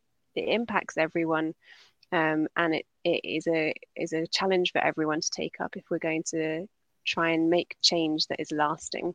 And is, as you say, then can pass down to future generations in a healthier way. Absolutely. And what do you intend to do with the information, and how is it going to be applied? Yes. So once we've finished gathering the data, so the survey runs through June and through July. And so then we'll gather the data all in then. And so we'll have a series of and time just for analyzing the data and pulling together a full report. Which we then will be sharing, so that's publicly available. So residents, anyone who took part in the survey who wants to see the results, other healthcare providers, stakeholders, we want this to be accessible to everyone on island. We'll only be reporting the data in large aggregate groups. So it won't be broken down in small detail in any way. It will only be broken down by males and females and by 2 age groups. Just so that people are aware, there's no way that you'll be able to identify an individual's result from the way it's presented at all, because they'll be grouped with hundreds of other people. And then from that, we're going to look to try and kind of keep the conversation going. So we'll be looking to come onto other talk shows and radio shows as well to share the results and discuss that. And then it's the time to progress that, as we've said before, into what we do with this in policy, and how can we then see what the priorities are that come out from the results and take that conversation forward of what do we do next.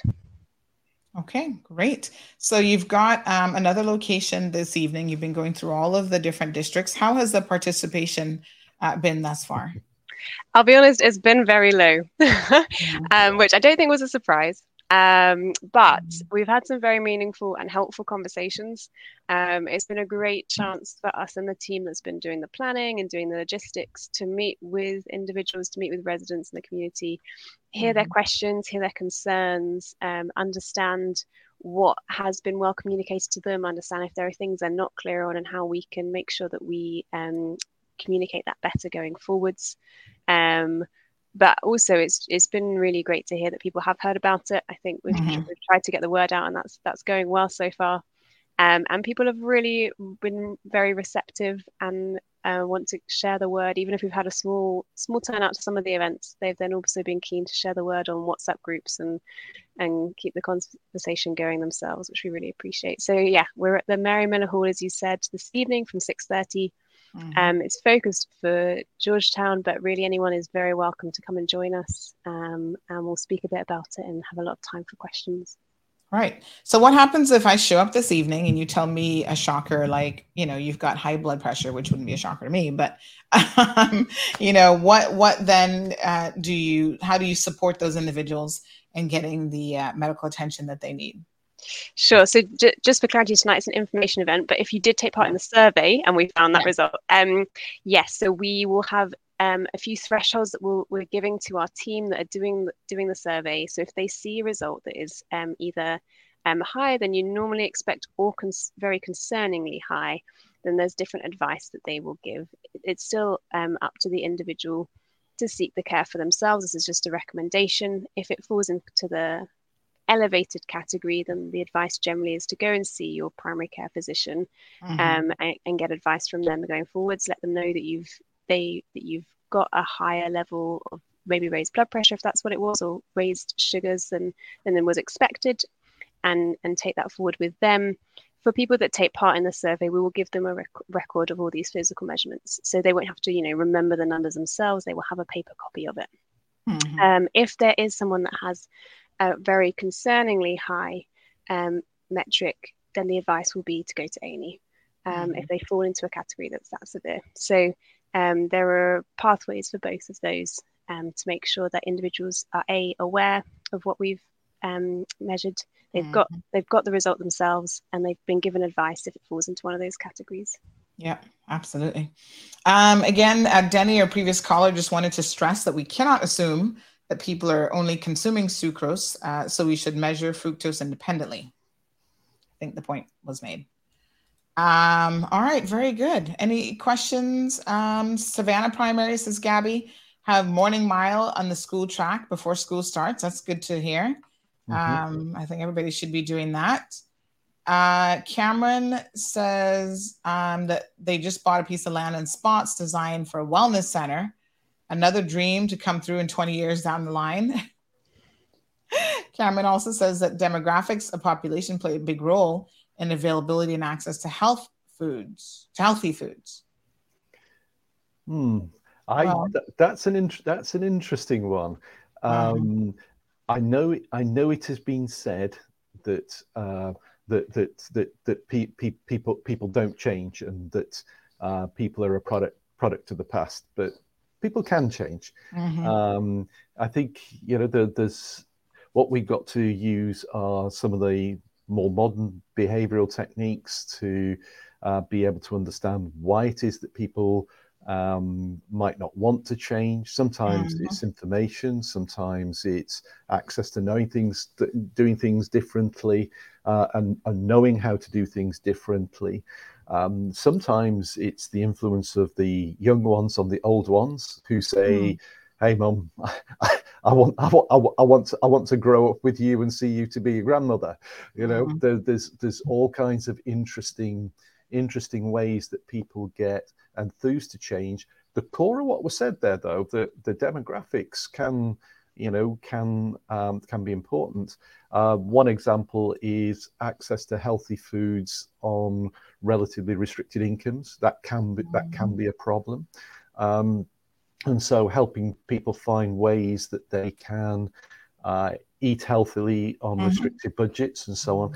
Yep, there's a lot of things in there, but they don't have to be inevitable. Yes. And even, starting your own backyard gardening, so you can include more fruits and vegetables. We saw the premier in his Newlands constituency recently hosted both a gardening session and then a wellness session.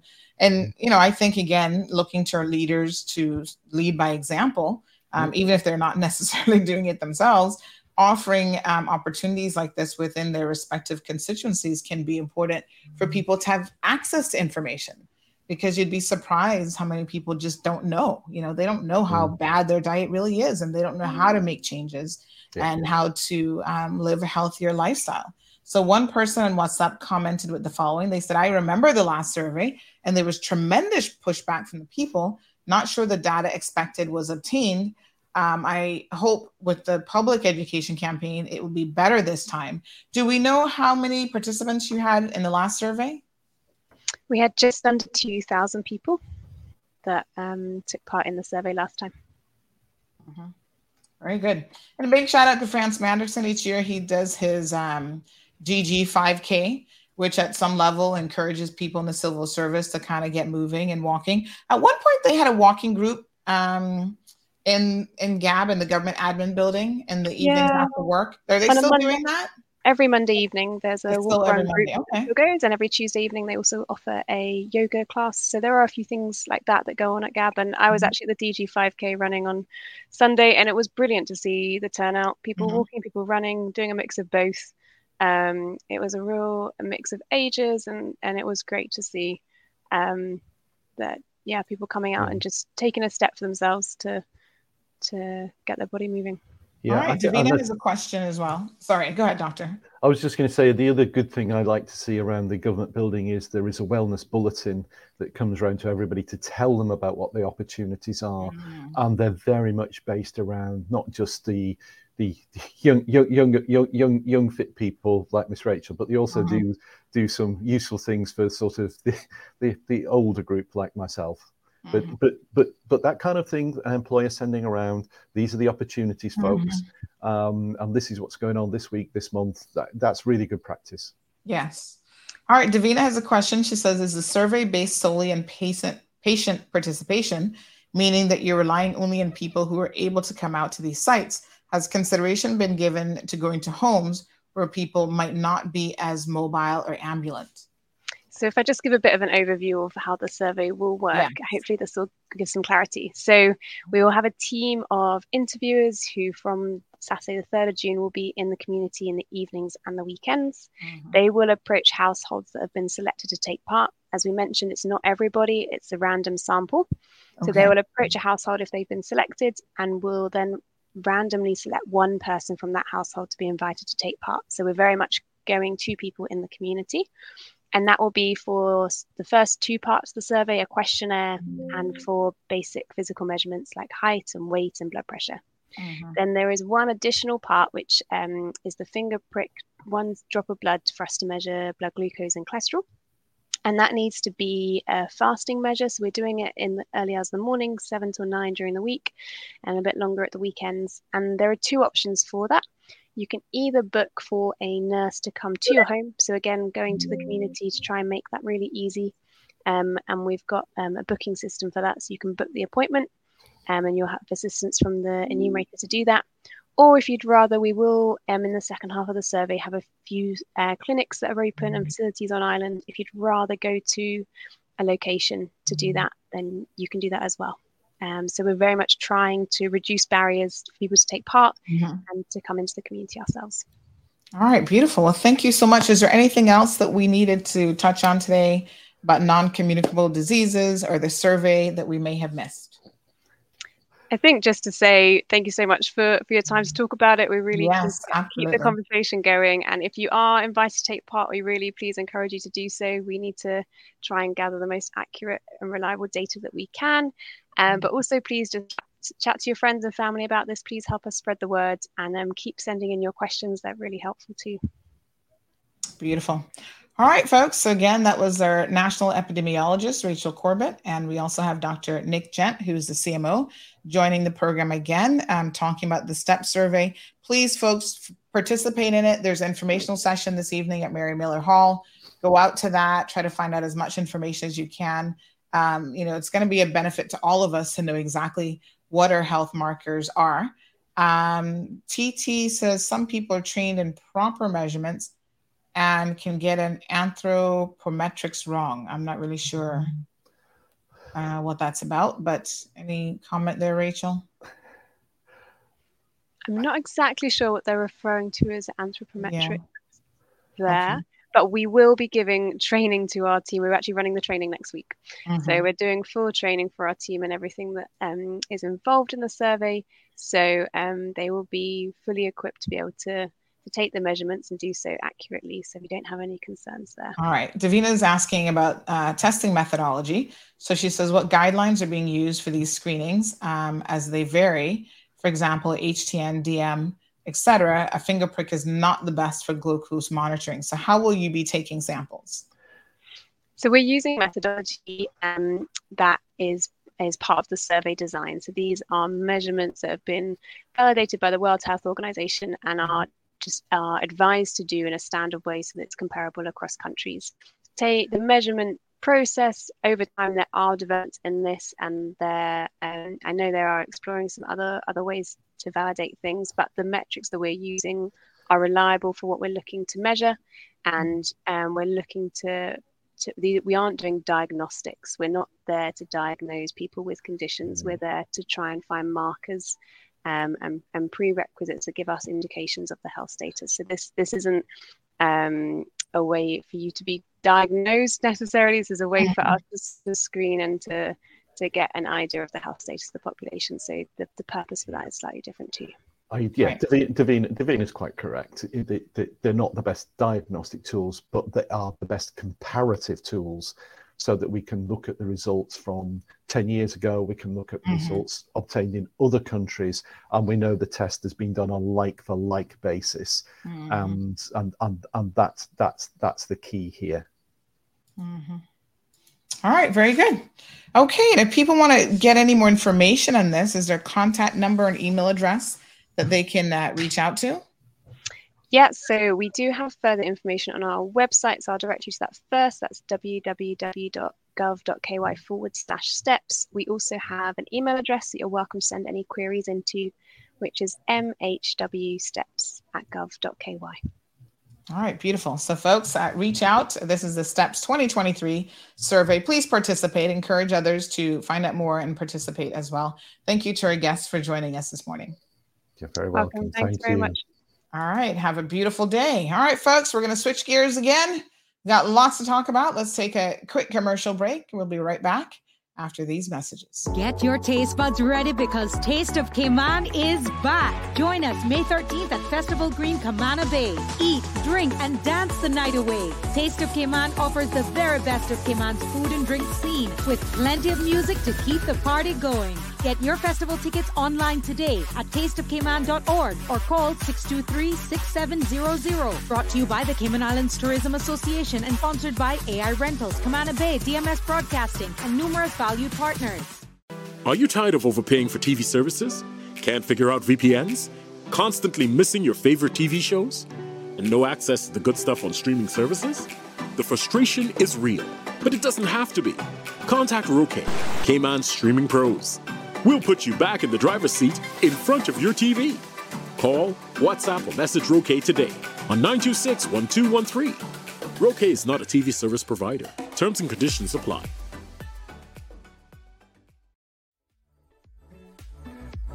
The Cold Hard Truth is Cayman's #1 talk show since it debuted in March 2020.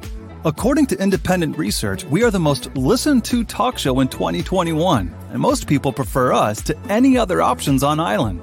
We tackle tough issues some days, and other times have fun and lighthearted discussions. But most importantly, the Cold Hard Truth is here for you.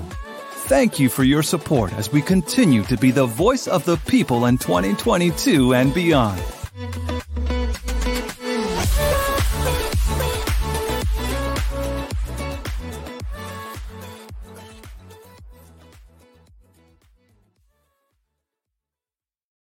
Back to the program. So I noted a lot of your comments there towards the end regarding Everton and that whole situation.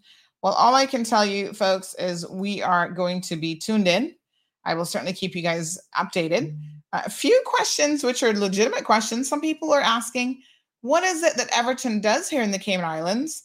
Does he have the correct legal permission to be purchasing land? And some people is like, okay, Darlene says, is Everton on a work permit? Oops. It says if he's working illegally, making money as a real estate agent in the Cayman Islands. So I don't know that he is working as a real estate agent. I don't think that's what she said. But I suppose I don't really know. I think there's a lot of questions, and this is what I was telling you guys.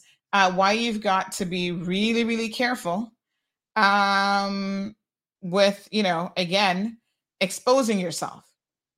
Because guess what?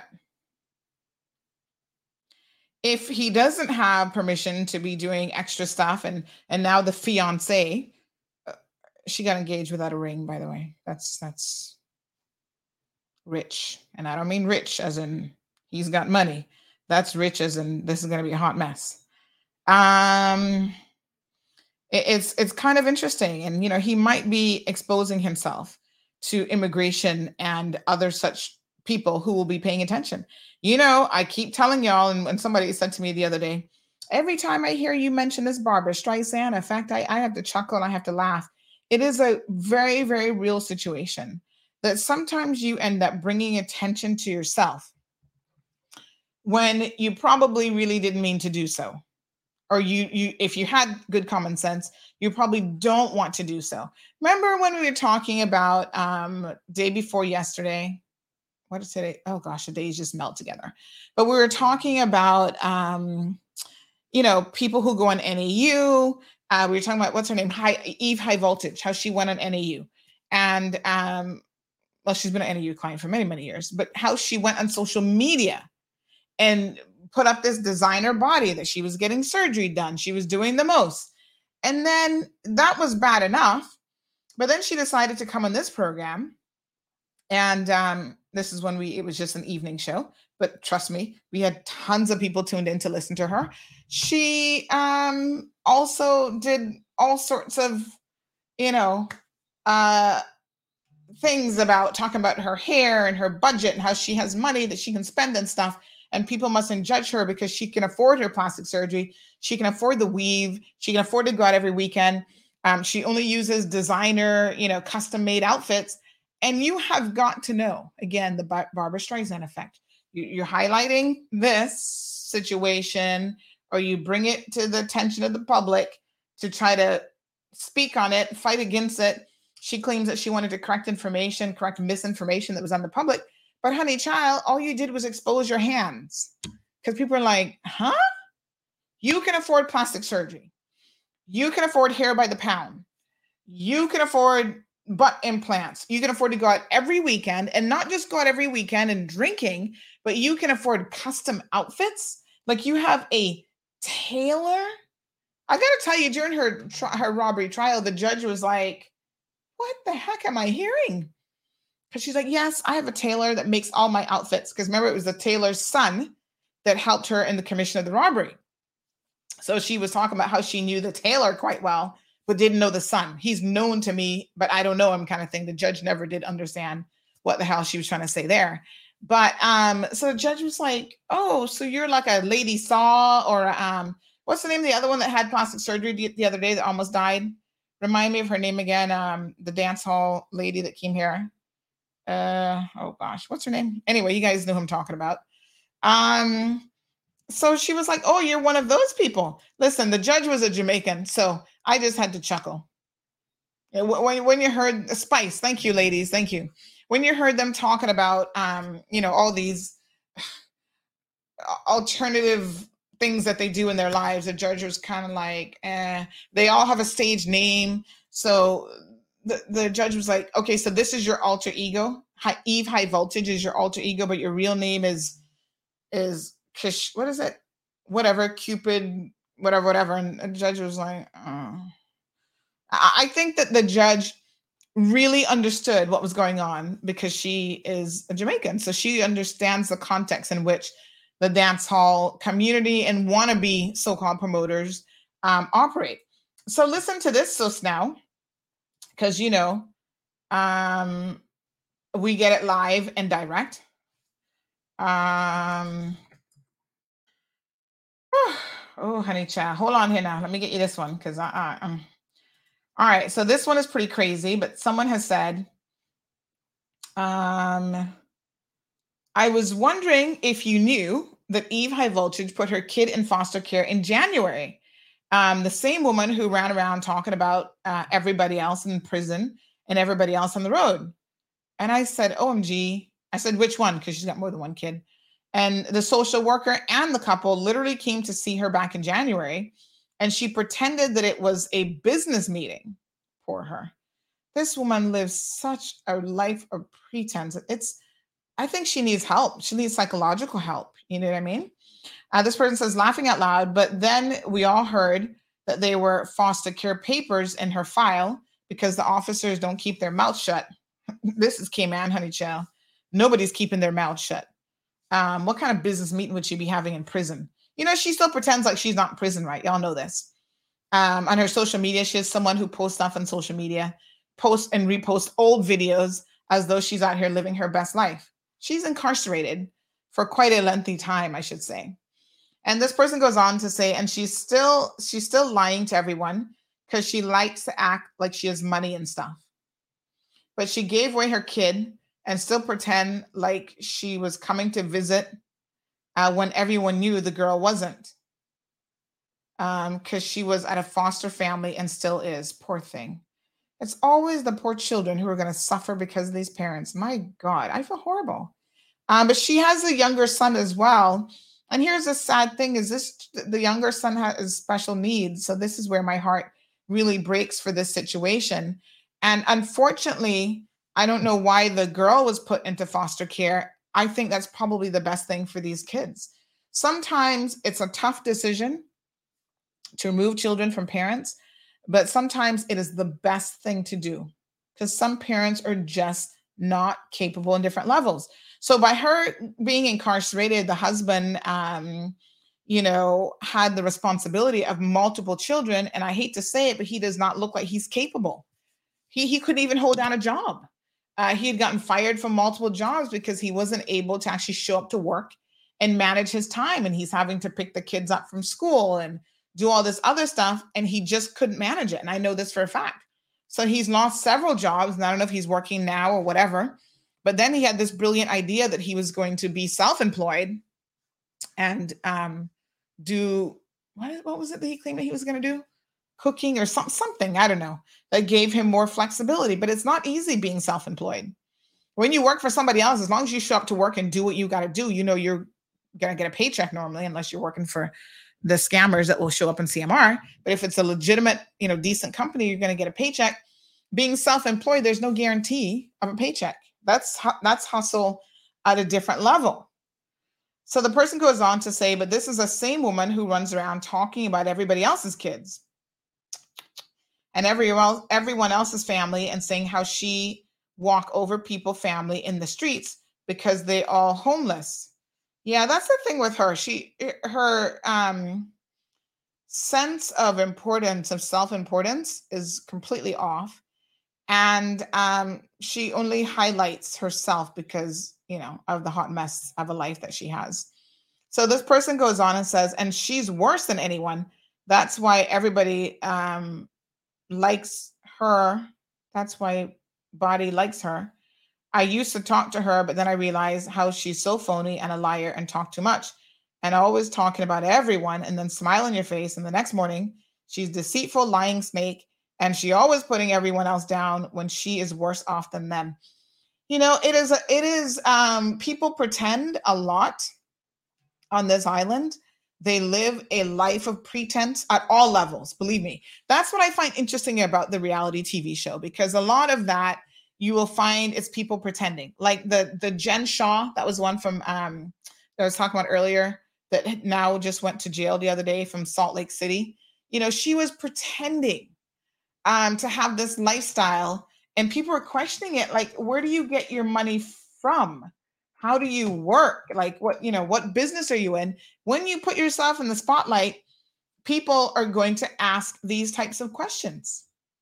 They're going to be like, hold on a second. You're all these diamonds, you claim you're living in a multi-million-dollar house, but where does the money come from? As them people in the streets say, follow the money trail, have it make sense. And she didn't seem to have a legitimate business that would be bringing in, I'm going to show you guys a picture of her, the kind of money that she claimed. So there's Jen Shaw, not a bad looking woman. Obviously she's been altered. Those boobs are off the chain. Whew, yeah. A little extra was put in there. But people have a lot of questions. What was so funny? When they arrested her, she has a restitution order now. They're trying to get money to pay back some of her victims. Unfortunately, they'll never get it all back. But, the interesting thing about Jen Shaw is you saw her with all of this jewelry on. Come to find out, a large amount of it was actually fake. The feds were like, all this designer handbags were fake. She got 6.5 years in jail. She participated in or spearheaded, is what the government said, a $9 million scam. It was just unbelievable. And then they find out she was asking for a reduced sentence. The judge was not favorable to her. But then they found out that a lot of the stuff that she was, purporting to have in her possession, because they were trying to confiscate a lot of it to see if they could sell it, that it was all fake. Handbags, the Louis Vuitton shoes. It's unbelievable. This is what People magazine said in December. They said Real Housewives of Salt Lake City, Jen Shaw, had fake designer bags and jewelry found during her home raid. So TMZ, they're the best at getting information, listed 30 counterfeit luxury bags and around 40 pieces of counterfeit luxury jewelry haven't been found. So she pled guilty last minute to this telemarketing scheme. They found all this fake stuff in her possession because, again, the federal government was trying to see if they could get it and auction it off and help these people get back some of this money. And apparently when they checked it out, most of the stuff came from China and was passed off as bags from Chanel, Balenciaga, Hermes, Louis Vuitton, Valentino, Gucci, Jimmy Choo, Fendi, all fake. The fake jewelry, including imposters of Chanel, Cartier, Louis Vuitton, Dior, Tiffany & Co., among other brands. So, again, the fakeness knows no limits. And it's not just people here in Cayman living off of NAU. Sometimes it is the people who you think and purport themselves to be millionaires and to have this, they're living in luxury homes. In the United States of America, it's a little bit easier. Well, maybe not, because they all get caught in the end. I was going to say, maybe it's a little bit easier to defraud people there, but child, Uncle Sam and the U.S. government are watching your every move. There's also the couple. Remind me the name of the couple that went to jail, the kind of country bumpkins. What was their names again? Him and the wife went to jail as well recently. Same thing, trying to live a lifestyle, folks, that they cannot afford. And then they end up doing this by lying on mortgage documents. And, it's crazy. Marshall says if they are able to have designer everything, they shouldn't be getting any assistance from NAU. Well, it's all fake. Like when you see the double C and you're like, oh yeah, that's a Chanel belt. Please, honey child, it's fake. But even the fake stuff costs money. And why are you out there pretending to have a name brand bag or belt or shoes or whatever when you cannot afford it? Just don't mess with that lifestyle, man. Just live within your means. I'm telling y'all can live on a budget when it comes to clothes. No, that's not Everton's girlfriend. Let me find a picture of Everton. I'm looking over on my other screen here. Hold on one second now. Yeah, honey child, live within your means because this fakeness is legitimately going to kill you. What about the other one? Talking about fake. Here's another story, kind of related to this whole reality thing and people trying to chase fame and fortune when they should just leave that ish alone. The Kim Kardashian lookalike. Did you guys see this in the news last week? This woman looks like she's had one too many plastic surgeries, and she died as a result of one too many plastic surgeries. Did y'all see? We posted this one up on our CMR platform. Let me show you this woman. It's like, what is this woman doing? She looks like she's probably a pretty woman, but look at this. Look at those breastises, as Camanans would say. G's peace. I don't know what size that is. That must be a size Z, W, X, Y, and all the way to Z. Oh my God. I have never understood why people want big breasts. As a woman who was unfortunately naturally gifted in that department, I've had a breast reduction and they're still too big. Why y'all want big boobs for? You know what my aunt always says? Big shout out to Topsy from East End. Y'all know she can tell it like it is, honey chill. She always says, more than a handful is a waste. And I would laugh and completely agree with her. What you do? Why? Why do you need to physically look like this? So anyway, she was modifying her looks to look like Kim Kardashian. She's obviously had a nose job. You can see there's been Botox and fillers in the lips and cheeks and whatever. And it's just like, why? Are you making Kim Kardashian's money? Are you making money off your looks? So anyway, poor thing. I think she was 30. Was she 34 years old? Young lady died recently after having surgery and the heart just gave out. My God. Ay. What a hot mess. Look at this. Look at that bonk. And she got on her. She's on peace. Now, Kim Kardashian might have a derriere, but it don't look nothing like this. Oh my God. Unbelievable. All right, let me see if I can find Everton. Somebody did share his picture. Hold on. Where's Everton? Let me see if I can find Everton, honey chill. But yeah, man, y'all need to relax with all the craziness trying to keep up with other people. It just does not make any sense at all. It doesn't tend to end well for you, if you know what I mean. I mean, I look at that and I think, what man would be really finding this look attractive? I mean, the behind is way out there. The breasts are, like my aunt said, more than a handful, more than a mouthful, more than you could ever do anything with. What's the point? You know, why? You lying down next to her one night, they start deflating, child. You swear that, gunshots going off up in your house. No, sir. Everton. Yes, we have a picture. Let me find it now. Where is Everton in this picture? Somebody did share. Somebody in WhatsApp had sent it to me as well. Where's Everton's picture? Can somebody resend it to me in WhatsApp? I'll show y'all what Everton looks like. So I see Soka saying that Everton actually left the jurisdiction and he is in back in Jamaica. But I'm told Everton's here working. Everton said he left Cayman during COVID. Well, only one person can tell us for sure, Soka, and that would be immigration, WORC. But I'm told he's here working for some boat company, so I don't know, boy. But Everton, I'm telling you, you can get yourself in trouble with this show. Because this woman got to find out that you can't help her build nothing in the Cayman Islands, especially if you're here in a work permit. She said 6 figures. Now, I don't know if that's a low 6 figure or a high 6 figure. But my goodness. When she find out about you and all these baby mama drama, all the loving in the world, not gonna make it right. I'm telling you, there's only so much that sex can get you. Only so far. But you know what? Some women are pretty desperate, and they'll stay with anything, no matter what. Let's have a look at this, and then we're gonna switch to talk about your kids, the hoodlum children that y'all are raising. Look at this. This is her friend. Everton hasn't given her a ring, asked her to marry him. This situation is even crazy by Jordan standards. Can you trust Everton with everything that you have?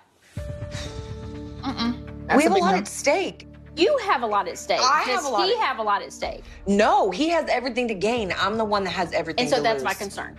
Uh-huh. You have everything to lose, and he has everything to gain. And I'm not okay with that. I think Jordan is making one of the biggest mistakes of her life.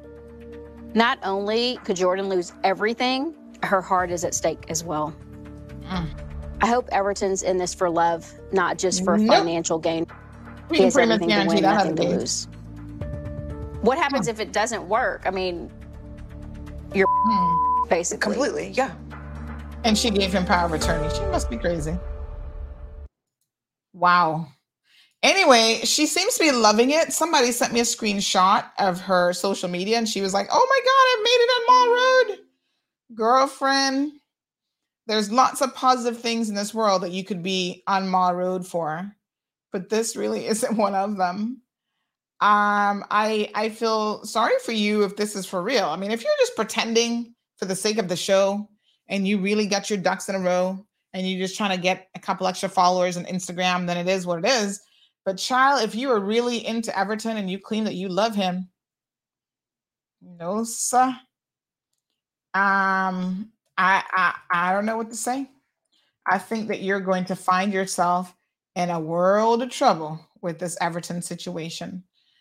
Ladies and gents, try to take your time when you find these people, especially if it's an online relationship. I'm not going to say you can't find substance online. Listen, I tried it and I gave up, honey child, because I felt a little bit too like, I don't know who these people are. I'm paranoid. I'm already a paranoid person. I found myself a nice claim that he was in the military. You know, they all claim they're military, man. And he was sending me pictures and stuff. And I was like, how do I know? But you know which service? I didn't go to this Tinder and whatever else you guys are into these days. Those where you get all kind of fake people. I actually did, what was it called again? Match. What was the one called? They make you do a personality test. They make you like do all this work, right? And then they match you based on your personality results. So, and then you can pick and choose from there who you want to communicate with. I think that was Match.com. This was years ago. I was like, oh, let me get back into the dating pool. And this is how I was going to do it. And I went through and did my personality test. And child, let me tell you, I did the in-depth personality test. It was so spot on. Oh my God. One of these days I'm going to share it with y'all because for me, I was like, how did they know all this about me? From answering a million questions? Yeah, they really put together a lot of information. And so I trusted the method of pairing people up. And because it was like a verifiable situation, like I felt like, okay, they've checked these people. They made you provide proof of who you said you were. But still, I was like, I don't know about just trying to go meet like a total stranger. You know, I told you, did I tell you about my blind date one time with a guy? He's a Caribbean guy. I think he's from, is it Barbados? One of those B islands. I always get them mixed up. Not the Bahamas. I think he's Bajan. But you know, Bajan men, some of them, they kind of think they nuff. And I wasn't feeling his nuffness. He was actually a runner. And so we have mutual acquaintances in common, you know, people in the running circle. Obadeli, Thompson, all these guys, they all run. So, you know, one, you're kind of like, oh, you know, this is your running buddy, you know, but And then he's like a fraternity guy. You know, having gone to an American university, fraternity men to me are a total turn off, most of them. Ugh. But, you know, I was like, let's not judge him too harshly for these things. But yeah, we went on a date. I actually was going to Miami on a trip. Listen to this, right?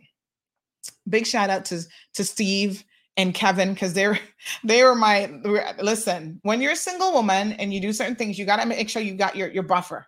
You have your friend circle. And a lot of my friends are men. So I was like, listen, guys, I'm going to Miami. Part of what I'm going to do in Miami is I'm going to go on this date with this guy. We've been talking for a minute online. And so, but I need this is back when we had BBMs, BlackBerry Messenger. I was like, okay, listen, I need, if I send you this, that means that you need to call me and I need an out, right? Because that means I'm done with the date. It ain't going nowhere. And I'm just not into the guy, whatever. Because I can summarize somebody pretty quickly when I'm not into them. So we had it all arranged that this is going to be the plan. Steve might remember this. Kevin, do you remember this story? So anywho, I go and we met up at Sawgrass. You know, I wanted to make sure it's a public area. And we were like, okay, let's have lunch and whatever. And child, it did not work out. No. Some Bajans really think they enough. Let me tell you. So anywho, turn off number one is he wore open-toed shoes. And I told you all about mean toes, right? If you have ugly toes, try not to talk to me ever. Not relationship-wise. And if you have ugly toes, you should probably try to keep them covered. Like, don't show me those toes on a first date. Because maybe I might compromise a little bit on the ugly toe situation. If I like you, if I really like you, I can try to ignore it for a minute. But Charlie, if I see that on the first date, that's an automatic turn off. So he exposed the ugly toes a little bit too quickly. And then his attitude, more importantly than the toes, his attitude was like, oh, he knows everything. And I was like, you know, like he started going there in some hard discussions about politics and religion and this and that. And just a little bit. Yes. Ingrid says toes and teeth. Yes, girl, teeth too. He had nice teeth though, but the toes, I was like, no. He was already a divorcee. 2 sons. So I was kind of like, I don't like ready-made families for myself because I'm just not me. I know some people got to do it, especially the older you get, you ain't got a choice, right? The market's kind of tight. So I was like, I don't know, like the attitude at the end. I was like, oh, you know what? I'm going to pay for I didn't even want him to pay for my lunch. I was like, listen, dude, I'm going to pay for no, you know what? He didn't even offer. This is the other thing. He didn't offer to pay. This is a date now, you know, and he didn't offer to pay. So we split the check, which is fine. But I think when you're on a first date with somebody, that says a lot about what kind of gentleman you are. Listen, my husband's still paying. When we go out to dinner, Marlon's still pulling out his wallet and be like, oh, I get it. I'm like, okay, honey, chill. You go right ahead. 10 years in, he's still paying for date night. You know what I'm saying? Some of y'all just not gentleman-like at all. So anywho, that didn't work out. So I sent my quick little message and then I got a phone call. This is how it went.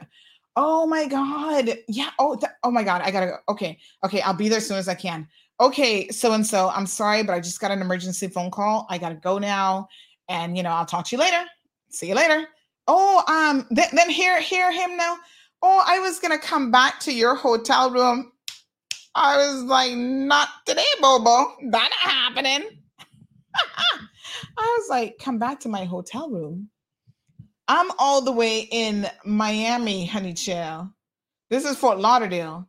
You were planning, listen to how desperate he was for a little, you know, nookie. I was like, you planning to drive from Fort Lauderdale to Miami because you thought you were going to get a hookup and you didn't even pay for lunch? You have got to be out of your damn mind. I do not think so. Anywho, Weeby says, you're killing me. Child, these men out here be killing us with their foolishness. Men and women, I suppose, but I'm not dipping the lady pool, so I don't know how that goes. But anyway, yes, Holiday Inn. This wasn't a Holiday Inn. No, sir. As a matter of fact, I would even tell him where I was staying. I'm like, that would be none of your business because I don't want you to be showing up. No, honey. Anyway, reality TV, what a hot mess. Real life, what a hot mess. And good luck to all of them. I'll keep you guys abreast about when this came on. When I hear it's supposed to be on Hulu, but they pulled out all the stops. They went to Miami to a strip club. Hear how they make them came on. Look now. Which, I mean, listen, this is your reality because this is what y'all be doing. So there you go. So they went to a strip club. They apparently somebody in the group found out that their boyfriend was cheating. So they had a scene at the Camana Airport on Roberts International Airport where they had a big fight over, oh, I just found out that you're cheating on me and blah, blah, blah. I'm like, oh, Lord. For all the things that we could put Cayman on the map for. Can we have a reality show around like the bankers and how they're living their best lives? Like I've always felt there's space in Cayman for a reality show. I'm not so sure that this is going to be it. But we'll see. Let's not prejudge it too harshly. I'm here for the drama. So we'll keep y'all updated. Marlon Dunbar is here having a good laugh. Says, yeah, hey, he was trying, but should have been so cheap and ugly toes, laughing out loud. Child. That killed it right there, honey child. This other person says, laughing out loud, he had ugly feet. He really did. Oh, Everton. Where's Everton's picture? I was looking for it and I can't find it. It's on my phone. Hold on. Okay. All right, let's talk about y'all and your bad children now. Oh, Lord. What are we going to do with you parents and these kids? Y'all have got to do better. Where's Everton? Hold on. Let me see if I can find Everton real quick. So listen to me.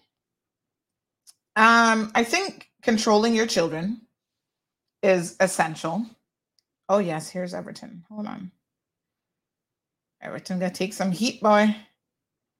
Hot mess. I think y'all have got to do a better job of figuring out how to control your children. And it starts from a very young age, folks. You know, children need constant attention.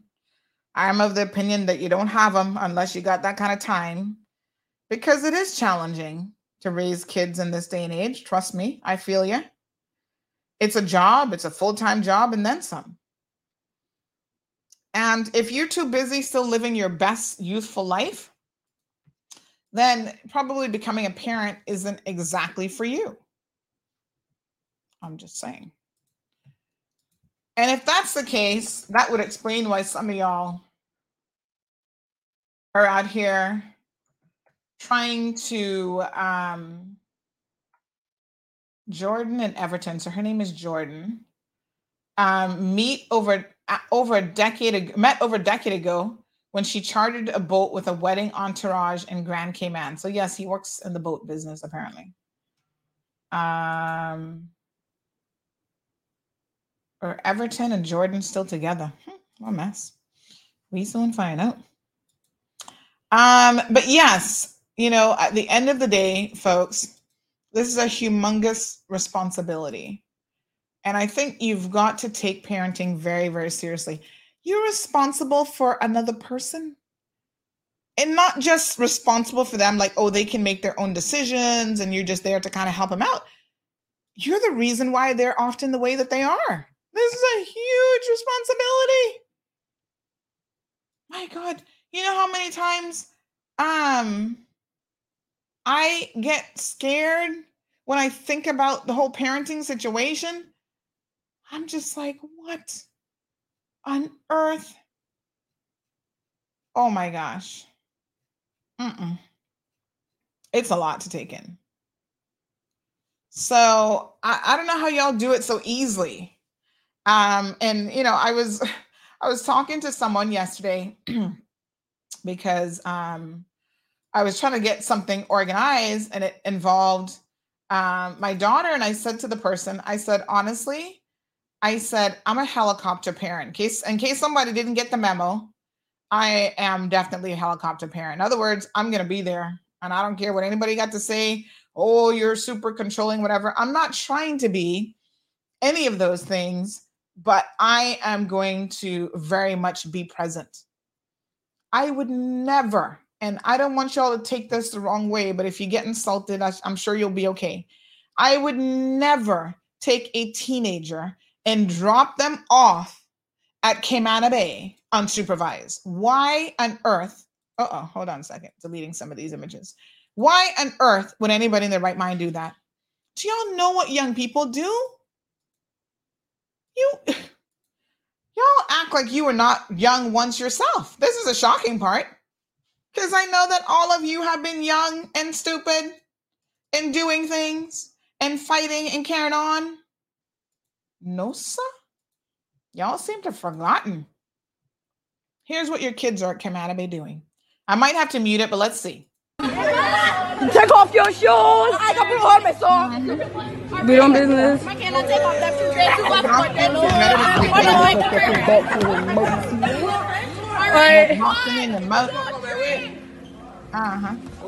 No, looking. And it's like a fight club. And then y'all are your kids are filming this. Look at this. Is that the water fountain in the background? What is that in the background?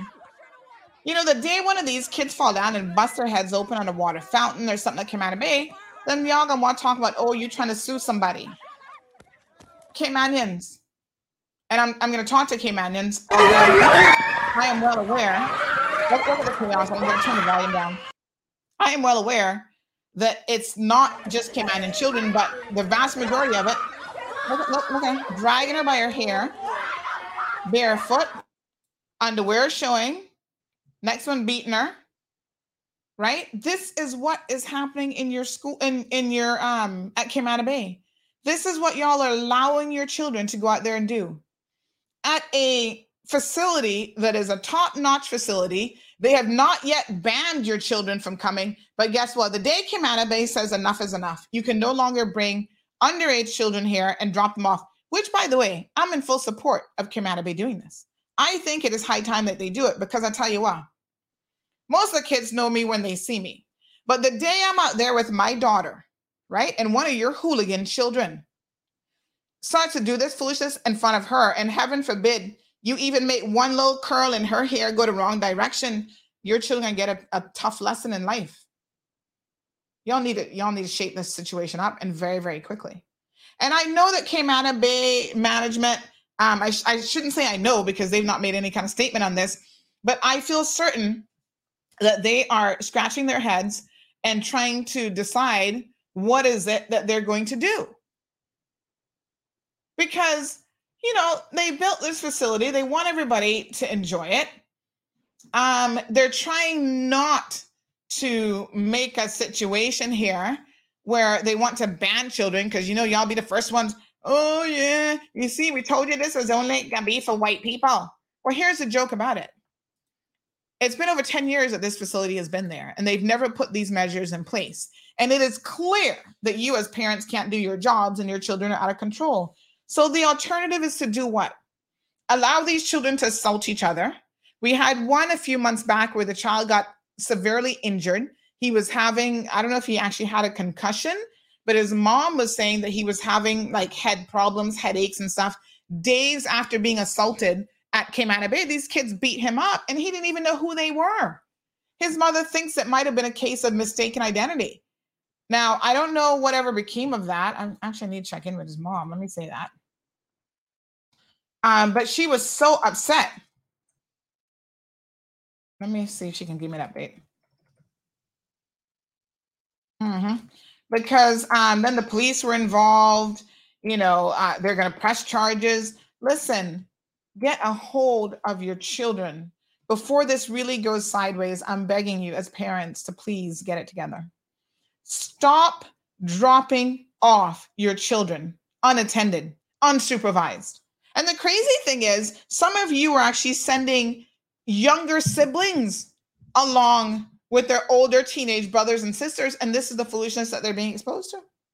And not just this, drugs, sex, all kind of stuff going on.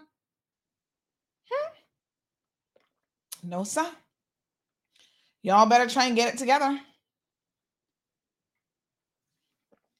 Honestly, it's a sad indictment on us as a community and where it is that we're going, right? Same thing with the kids who went into, where'd they go the other day? Burger King, and lit off a firecracker. It's like, what? Listen, back in the day, I would not have even thought of doing such a thing, because my aunt, listen to me, she, y'all done know already. It would not have gone so. But of course, she didn't allow me to go anywhere without proper adult supervision. Even then, it's like, who's going to be there? I don't know them people. You're not going with them. I thought she was too strict, but now as a parent, I can kind of understand some of why she did what she did. Now, the bullying situation in schools, look at this. This is a parent who sent me this. Her daughter, she sent pictures of the poor child with bruises. They jump killer, They jump killer. And I'm getting my leg back. Let me mute it because I haven't previewed it, so I don't want to hear any audio on this. But these are now voice notes about how they're jumping this girl. And they're like setting the girl up, even kids from one school, setting up kids from another school to attack her. Listen, get it together, folks. If your child is a bully, normally there's a reason why they're a bully, and you need to look at your home environment. But sometimes kids come from good homes and they're still bullies. They get into these little cliques with each other. And, I don't like this one because she's prettier than me, or she like a boy that I like. Parents, put your foot down and stamp out this kind of nonsense. Now, I only have a 6-year-old. So, we're not there yet. But even at 6, you see them getting in little groups. And, you got to have parent-teacher conference where the teacher's like, okay, they're too close, and then they don't want to play with anybody else. And that's not good social behavior. Let's start to separate them. Encourage them to play with other kids. Encourage them to have other play dates. Oh, I have a best friend. I'm like, what do you know about a best friend at 6? What do you even know about friends at 6? Like as parents, you've got to talk to your children. Like I say to my daughter, she's like, oh, my best friend. I'm like, you don't need to have a best friend. You can have lots of good friends, right? Don't single out one person like you're going to be ride or die with that person by the time you're 7. That ain't necessary, honey child. Friendships come and go over the years. Like start explaining real life situations to them, even at the age of 6, because at 5, they're already telling you that they got a BFF. And they're already wearing little, one of her friends the other day gave her a bracelet, little charm bracelet. Big shout out to that friend, you know who you are, that says BFF, best friends forever already. And I said, oh, geez, I'm peace. As parents, I think we need to be careful, right? I do not purposely categorize my friends as BFFs or whatever. I told y'all about the top 5, and I know some of y'all been trying to get into the top 5 group, Siobhan. But these are people who've been riding with me for a long, long time. We don't have no Johnny come latelys, Siobhan, who can ride with me in the top 5. You might be kind of down the totem pole. But when I talk about my friends, I don't say, oh, this one's my best friend and that one's my best friend. I mean, who I've been riding with for, 20 something years, then obviously they're an amazing friend. But I'm not going to label it. And I think that your kids pay attention to how you handle situations and what you say and stuff as well. So be mindful of your own behavior because it rubs off on people. So you see all kind of conversation here. These are what young people are doing. They're in these chats together and they're having these conversations with each other. Parents, you should not give your children a mobile phone and not know what they're doing. First of all, don't give them no mobile phone. Give them one of them one-way calling phones. No social media. Get your kids off social media. Yeah? Because I'm shocked at how parents have kids on social media and they have no clue what they're doing. There's been 1 or 2 occasions when your children will be on social media and they be reaching out to me, trying to be faced on Instagram. And you know me already. I'm not a one. I tell them straight up, I'm not your companion. But if you try me, okay, I'm going to treat, you want to talk to me like you're an adult? I'm going to treat you like an adult. Because some of them will be cursing at me and carrying on. I said, oh, you're a big person then. I see what's going on here. You got a big person mouth. Then, me and by extension CMR is going to treat you like a big person. And when I call you out, don't you have your dad in? Mama be messaging me, honey child. I'll never forget one very privileged child's father reached out. Oh, I'm going to have my lawyer write you a letter. And I said, sir, with all due respect, what you should do, he sent me an email and I replied back. I said, with all due respect, what you should do, instead of wasting money and having a lawyer send me a letter that will do you absolutely no good, what you need to do is take that money and give your child some good training, be a good parent. And so he went back a few times. Oh, yeah. And then he came back and apologized. Oh, yeah, I made him show me the messages. And I'm sorry, I didn't realize he was saying that to you and blah, blah, blah. Can you please take down the post where you're calling him out for being rude? I said, really? So you give your child a phone and you don't know what the child doing in the phone. That's a problem right there. Mm-hmm. Yep. And these are private school kids in good schools, but the poor child, he's stressed out because the parents were going through a bad divorce. But that's not my business. And you tell him, don't come for adults and don't get involved in adult conversations, because when your children messaging me, I don't know who they are. I don't know that this little kid is able to pot him out is only 13, 14 years old. So when he come in his potty mouth, I'm going to treat him like an adult. Now you're messaging me saying, oh, this is your son and he's underage. Well, he should act like he's underage, first of all. And some parents genuinely don't know. I remember this one mom, very, very, prominent in the community. her son, but by the last name, a very unusual last name. I knew that that was her son. And, you know, he was up at 3 o'clock one morning messaging me, and I happened to have gotten up in the middle of the night and checked my phone messages. I was like, oh, this one faced it. I did not even respond to him, as I recall. I'm trying to remember now. Maybe I did, but I also went and looked up his mother's email address, sent her an email, same time, 3:15 in the morning, and said, why is your son messaging me the following information? Lady, hello? And you know that mother, and to this day I respect her for her movements. She responded back. She was not defending her child's behavior, none of that foolishness. She responded back and said, thank you. You will not hear from so-and-so again. And sure enough, to this day, he's never messaged me again. Yep. Parents, rein it in. When you don't know what your children is doing, I guess you can claim and feign ignorance, although y'all need to be putting trackers on your phones. Every single message your child sends, you should be getting a copy of it. And you need to nip this bad behavior in the bud. So here's what this mother is going through. Yesterday, she sent this message. Good morning. I want to bring this to your attention. The videos that I'm about to send you are some John Gray High School year 10 and 9 girls beating up on a year 6 girl at Camana Bay. You can imagine. These girls need to be hauled in by the police.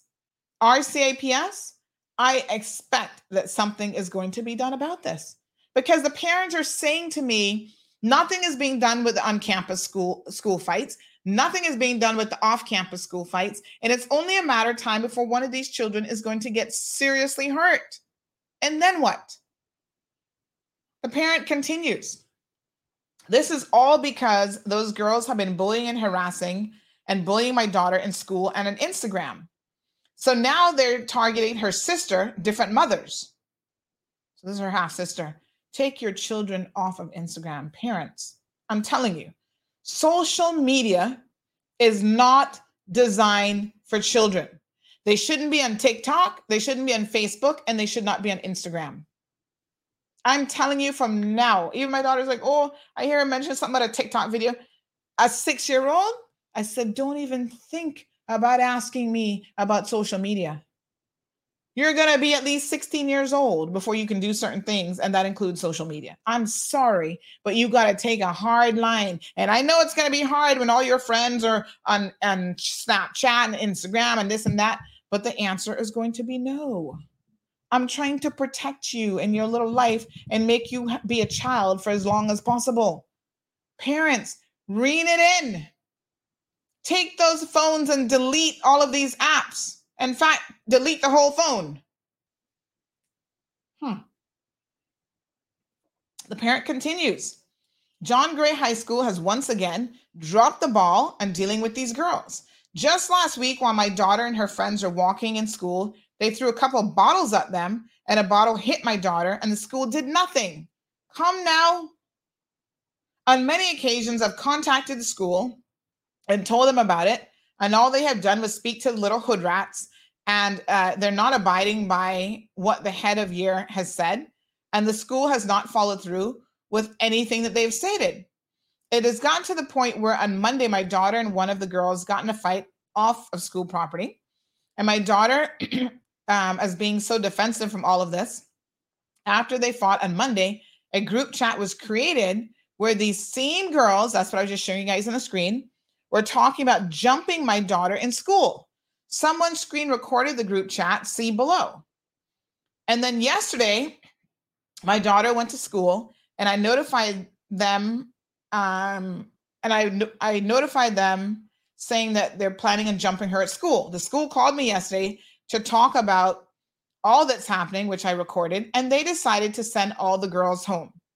Said they wanted to send my daughter home too for the rest of the week so that they could have eliminate the threat towards her, because those girls have been recruiting other students to go after her.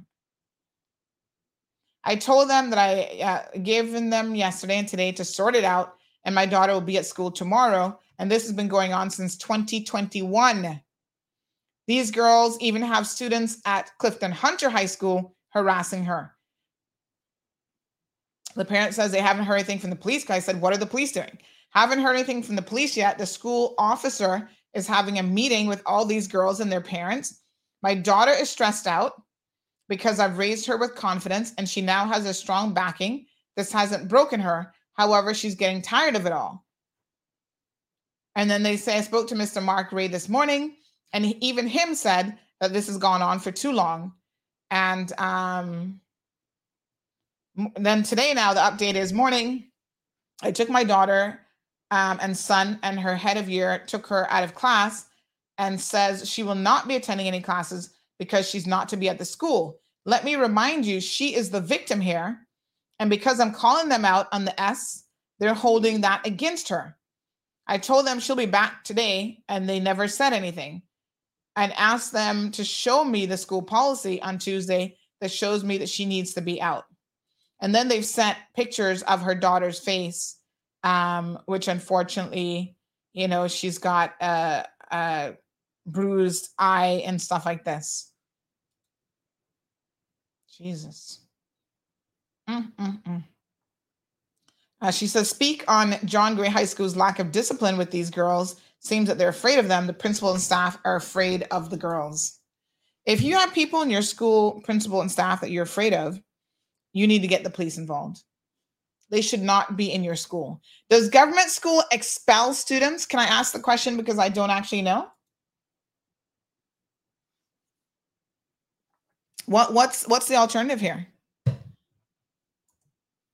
I tell you what, it couldn't be me. See, this is why I am very, very, very careful, folks, with my movements, because I'm a little bit crazy in certain situations. And when it comes to my daughter, I don't want to thump anybody in the head for her. Okay? So we gonna move cautiously, because anybody puts a finger in her, it's not gonna be nice. And I got to tell you, this is the biggest reason why I cannot deal with government schools. I'm not going to tell you that private schools don't have their issue, because I've had rich white friends of mine come and talk about the horrible situations in private school and how their daughter was being bullied by these kids. She was new to the island. They were treating her horribly. You know, eventually she ended up leaving Cayman because of how bad it had gotten, right? So I'm not telling you that private schools don't have the same issue. What I do believe is when you're paying money to a private school, their reaction to situation is going to be a little bit different in a lot of instances. And also, they have the ability to tell people to get out. They can expel you and tell you don't come back. Go find somewhere else to put your child. So is it the case that private schools have more power than government schools? Let's have a look at some of your comments.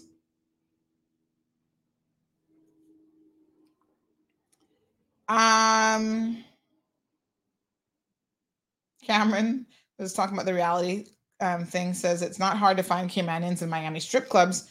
We had many memorable times. Yes.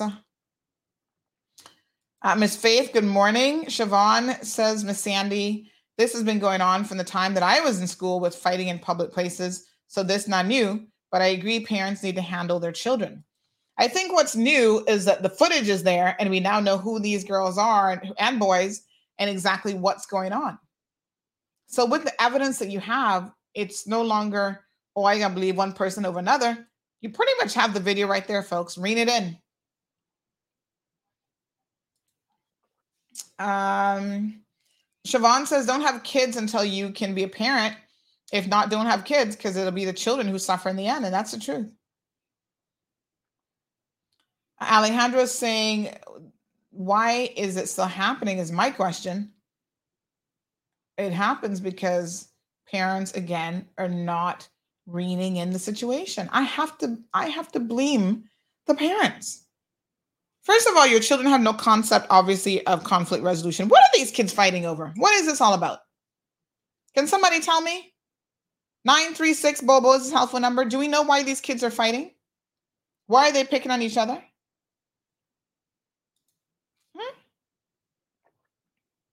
Marshall says when kids get in trouble and end up in court, their parents be right there with them and should be right there with them and charged equally. I mean, you see the behavior coming, right? And I gotta tell you, Vanessa says blame the parents. I agree. Alejandra says it's a generational thing in Cayman. It's a representation thing. I know about it.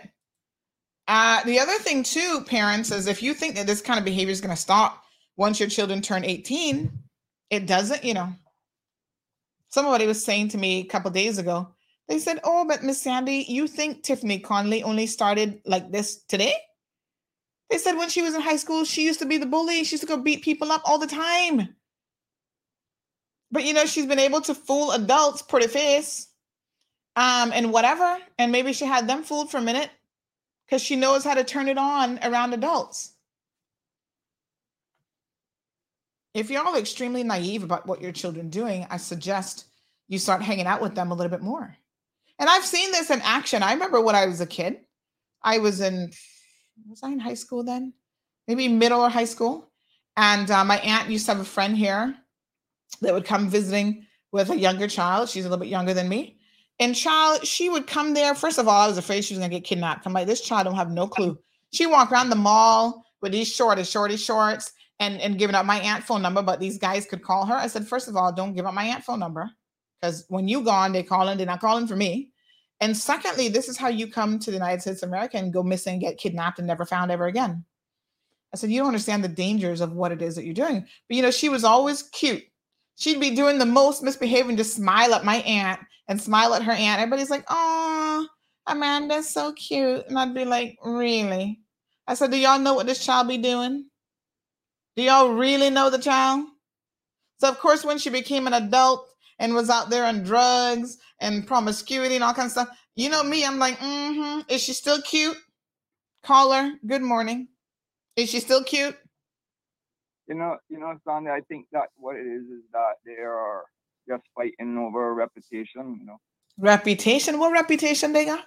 Yeah, like okay, they start an argument and they say you think you're bad, you know, them type of way. And then if you think you're bad, you just throw the first fist. Yeah, I think that's all it is. I mean, really? What it's looking for is so many different things. It could just be you got my best friend, or you got my boyfriend, or you got my girlfriend, or you not give me back that money yet. Well, that's worse, you know. And then don't talk about mothers and fathers. Well, the father's not really a problem with the mothers. You know, like, don't talk about my mother. I don't know if you've ever been through that in school enough, but I are traditional Cayman, and I've seen that since I was in primary school. Since I was in primary school, this has been happening. I'm out of school now. Yeah. Well, I mean, I know anybody who talks about your mama. Those are fighting words normally. Yeah, and those I don't think we teach our children how to be socially desirable. And conflict resolution. And you know what part of the problem is, Alejandro? Part of the problem is we entertain too much violence within our own homes. Yeah. That's another thing too. You know, arguing with friends.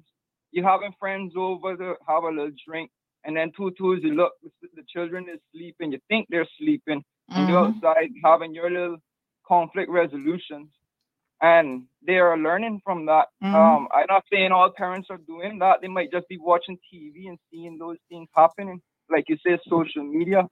I mean, no more beef I see going on than on social media. That's true. Yeah. And I'm telling you, the problem with social media is, you know, a lot of these kids are able to hide behind a persona or a social media personality. And it's easy to attack people on social media. It's easy to name call and whatever.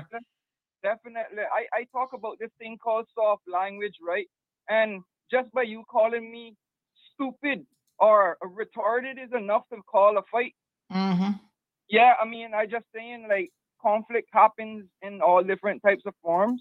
And I mean, you just calling my name alone could just bring a flip a switch. I mean, I want to know why you're calling my name out. Yeah. I mean, people, I mean, children, listen, they're still children, right? So they don't understand a lot about regulating their temperament and their feelings and stuff like that. You know, I keep telling y'all that the child brain doesn't fully develop till their mid-20s. And so, you know, I try to give our young people some degree of leeway, but if you're allowing young people to have bad habits, right? And to act out those bad habits, and especially at the mercy of other people, they're impacting other people's well-being and safety, then something has got to be done. And I can only look to the parents in situations like this. Yeah, Miss Sandy, I got one thing to say about this too, because when I was in school, I was in a lot of fights as well. I mean, there wasn't nobody that didn't want to stand up to me, right? But the thing is about it, right? I would go in counseling for apparently what they call anger management. I didn't have no anger management. I just had a bunch of idiots trying to pick on me. And this is the thing. I don't think that there's a good counselor in the school. Yeah, because if there's fights going on like this, they gotta know the reason why they're having the fights. I mean, you got a counselor in the school that's supposed to be taking record of what the children doing, why the children are acting this way. Okay, yeah, that person's studying bad because they have a person hitting them in the back of the head every time, and you gotta look back. You know, that type of way. Miss Sandra, the schooling on this island has always been a mystery to parents. And children are there to talk about it, you know. But the children is just growing old and forgetting about what happened. Yeah, and getting in fights and just pulling out their anger on everyone else like a bunch of tyrants. And then imagine these are the same type of people that are going out to become politicians. Yeah, and law enforcement officers as well, and immigration officers as well, and custom officers as well. All different type of officers as well are going to. Oh, let me correct. And guess what? It's going to just be a generational curse. Okay. Thank you, Alejandro. Yeah, I see it. I appreciate it. Thank you. I was just looking at some of the comments here, and I think there's a bit of confusion. I was reading up, and they said something about why is Siobhan's name. It's not that Siobhan. Y'all do know that there's more than one person in this world named Siobhan, right? So I wasn't speaking about that Siobhan at all. I have an inside joke with another Siobhan who always calls and said, "Okay, I moved up to number 3 on your list now." So it's an inside joke, and I'm actually kidding with her. But it's not that Siobhan that's on her show. It's a totally other Siobhan. She doesn't spell her name the same, but it's pronounced the same. So just to clarify, I was reading the comment going, what are y'all talking about? Who's calling out Siobhan? And then I realized, oh, Siobhan and Siobhan. Totally different Siobhan. So Siobhan, you young lady, Siobhan Berry, you're not the person I'm talking about. Oh my goodness. Y'all for a minute there was like, oh, she called out Siobhan. Nope, it ain't her. Miss Faith, delete the whole phone. Yes, and I'm serious when I say that. John LaRue says bullies start at an early age. CIS couldn't get a handle on it when our child was bullied back when. So what did you do? I'm curious.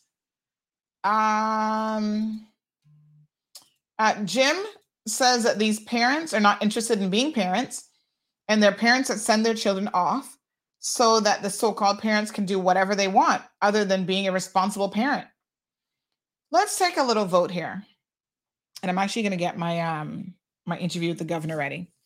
How many of you think that it is time? Call in. Let's see your vote. How many of you think now that it's time for Camana Bay to implement a policy of no unsupervised minors at Camana Bay? They will stand there where they drop them off. I mean, they can drop them off at different locations, but they can stand there and say to the parents when they try to open the car door, no ma'am, if you're not parking to come and be with this child, you cannot leave them here. Who's thinking now that it's time for Camana Bay to implement this policy? 936, I'll take a quick vote. 936 Bobo is the telephone number. Who's on board with me? What do y'all think? Honey, chill. Is it time for Camana Bay, the Dart property, to put a policy in place to say, bloop, that's it. We'll put this poll up on the website as well. You can go vote later on today. We are not going to allow unsupervised minors at this location any longer. Y'all thinking about it? The phone line's not lit up yet. What do y'all think? And the comment section online, Alejandro says I'm in. Ingrid agrees. Siobhan says yes. They should put something in place. Ms. Judy says agree. Nicholas says agree 100%. Ingrid says agree 100%. Siobhan says I'm definitely voting later because I agree something should be put in place. Sour Sop says the comments are so boring and dull without the other guy. What other guy? He always had something funny to say. What other guy? This is probably him with a new fake account. Sour Sop. Come on now. Don't make me suspicious of you because the comments have been great since Jonathan hasn't been here. So I don't know what you're talking about, honey chill. Nobody missed Jonathan but you, which makes me wonder if you're Jonathan. Suspect. Barbara Streisand effect. Gareth says, I agree, but they need proper reinforcement of this policy. Ms. Morna says, I totally agree. Yasmin says, agree, full time. Lady Gangsta says, totally agree with you, CMR, agree 100%. Cameron says, let me wait to turn 19 before I vote. Jan says, it should have been in place a long time ago. DART, of all people, don't think of DART as an individual. It's the DART organization. They have different property managers and stuff, but not a single one saying that shouldn't be done. Wow. Clint says, I agree with your Camana-based suggestion. Kids must have parents with them at all times. That's why they're children, because they need supervision. Even if you can't go, send another parent, right? Sally, agree. Miss Lucille, good morning. She says, good morning, Sandy. I'm so far away, but I'm on board with you. Lord, you all, I think that's what Lord, keep you all safe. Thank you. Miss Beulah is in agreement 100%. Dawn Chisholm, agree 100%. Miss Olive says, yes, yes, yes, agree 100%. Well, perhaps the management team over at Camana Bay is listening. The person what's up says yes. Deb says yes, absolutely. This comment says, do they still have the Instagram page called Cayman Fights? Some of these young people are fighting because it makes them popular. I also know that sometimes they're fighting for nothing. I have a meeting at 10 a.m. I'm late. I love this show too much. Oh my goodness. Don't be late for work, honey Jill. But listen now, we've been talking about this fighting situation for years now. This is nothing new. Go back and we have had multiple shows on this very same issue where I've talked about these fight clubs. Okay. 2022. I said John Gray fight clubs and bullying. We did a show on it on April the 14th of 2022, April the 13th of 2022, November the 19th of 2020. The cold hard truth, John Gray High School fight clubs. We showed the videos of what your kids are doing. And this continues. So now we're looking at 3 years in. March of 2021, a parent stepped up to the plate at the Interscholastic Sports Day at Truman Bodden Sports Complex. And she went and defended her son and beat up some of these kids that have been beating up on him. Good morning, caller. Yes, Miss Sandra, how are you? Not bad, darling. How you doing? I'm fine, great. Good. I've never called the station, but I listen faithfully every day. Now I am calling. I'm hoping that I'm not too late to get that vote in. Oh, yes, tell us. I agree this should be done because when we were children as Caymanians, our parents didn't take us and drop us off anywhere unless it was at grandma's or at auntie. Or listen, these people have to stop. This generation cannot raise itself. Yes, ma'am. I am a part of the voting. Okay? Thank you so much. Bye-bye. I appreciate it. All right, 936-2626. So we've been talking about this for years. No resolution in sight. I remember back in, I think it was 2020 or maybe last year. I can't remember which time we addressed it. We did a whole list of things that the education department and the minister could be doing to speak on this issue? What has been done? Nothing.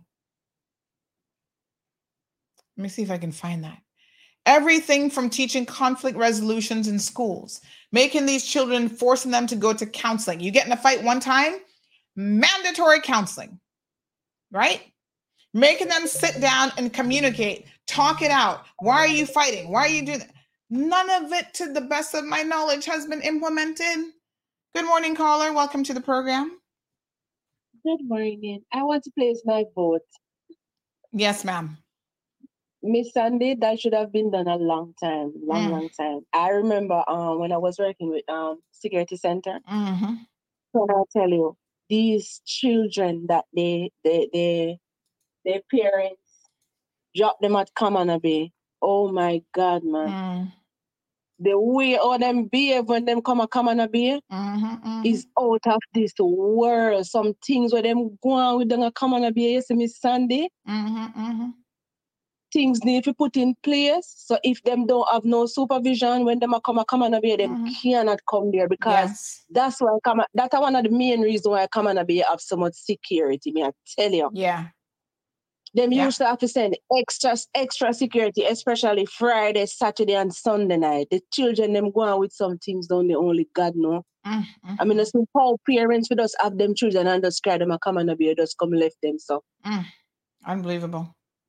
Yeah, man. So my vote is for them to put something in place that if they're not going to supervise their children, they cannot leave them there. Thank you. All right, darling. Thanks very much. 936-2626. Aquaman say that Camana Bay has become a playground for badness, and if you say anything to the kids, they want to curse you out.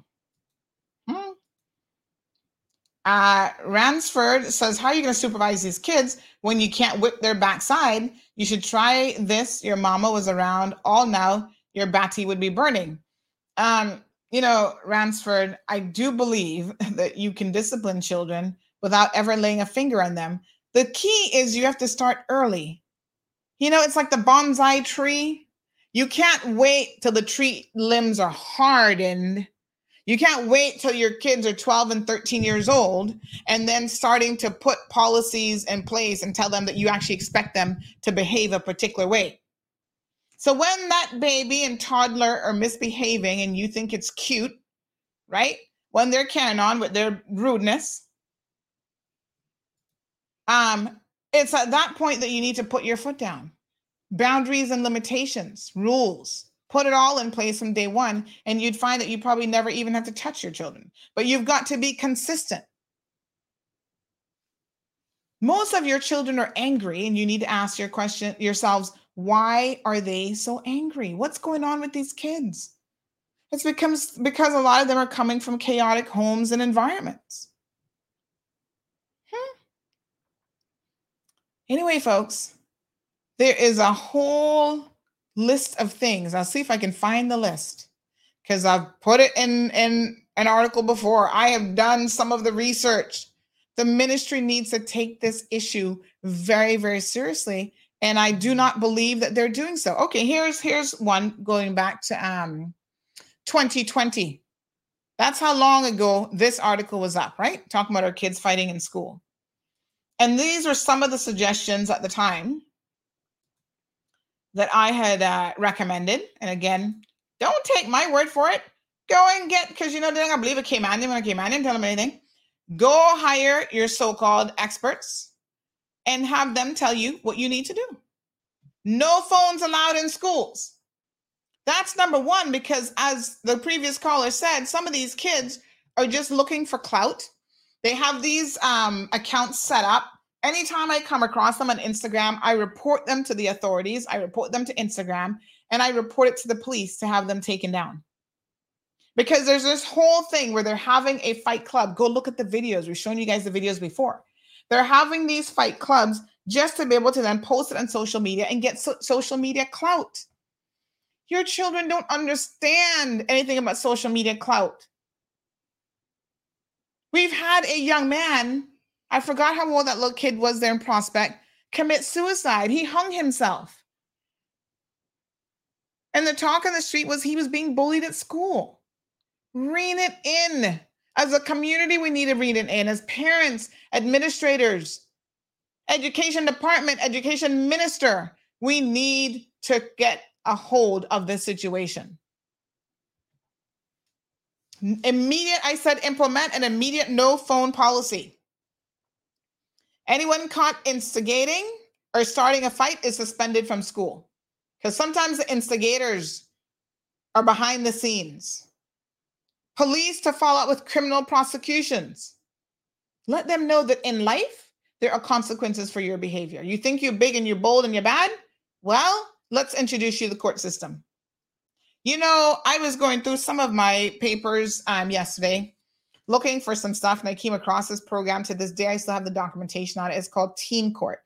It was an amazing program that I volunteered in many, many years ago when I was a high school student. And it allows children who are first-time offenders to go through this program where they don't get caught up in the real juvenile system, although it very much mimicked it. You had a judge overseeing the procedures, right? Your defense and prosecution were actually your own peers. You have a jury of your own peers, and they are judging you on your behavior. And if you decided to participate in the program, you had a minimum of 10 community hours. But the jury could take away your license if you had a license. They could put you in house arrest. Like, they had certain powers.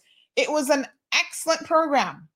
And if you successfully completed the program, it allowed you to not have a permanent mark on your record. Because, of course, like I said, their brain hasn't fully developed till they're in their mid-20s, right?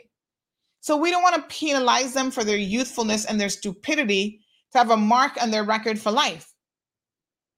But we've got to get it together. A program like that would work so well in Cayman. I've recommended it from one elected government to the next elected government. No one has ever taken it up. And yet we want to talk about, we care about our youth. Y'all have got to be kidding me. An immediate meeting with all students and parents to get this issue on the table for immediate discussion. That's never been done. No one has called a meeting on bullying, on the fights, engaging the parents. They have got to be part of the solution. Look here, enroll all children in conflict resolution and mediation classes. Have they done that? Call parents in too and hold them accountable for the actions of their children. Increase security and police presence. Remove the middle and high school structure where they're no longer merged as one. One of the biggest problems we have has been policy and the building of these schools, which has been driven by politicians who clearly don't understand nothing when it comes to rearing of children. Why are you going to take what traditionally were middle school students and put them with high school students and throw them all together? So you've got kids who are like 10 in high school with kids who are like 15, 16 years old. They're like at a totally different stage in their development. And a lot of the younger ones are the ones who are getting picked on. You heard what that parent said. Year 9 and 10 kids are picking on a year 6 child. A year 6 child shouldn't even be around year 9 and 10 kids, if truth be known. It's absolutely unbelievable. Right? These are the policies. When y'all want to know, decisions are being made, politicians and that, these are the policies that are detrimental to our community. The same policy of forcing separation, separate but equal, between private schools and government schools. You've created two classes of students in this country. Those who can afford private schools, right? For the most part, that's where their kids are going to go. And then you have a brain drain a lot of times in the government schools. We're building multi-million-dollar facilities. I told y'all the other day, I went to John Gray for their grand opening. That facility puts everybody else on this island to shame in terms of facility. It is a beautiful facility. But the kids have to appreciate it. The kids have to be disciplined. There's more to it than just having an amazing facility. And I know that Mr.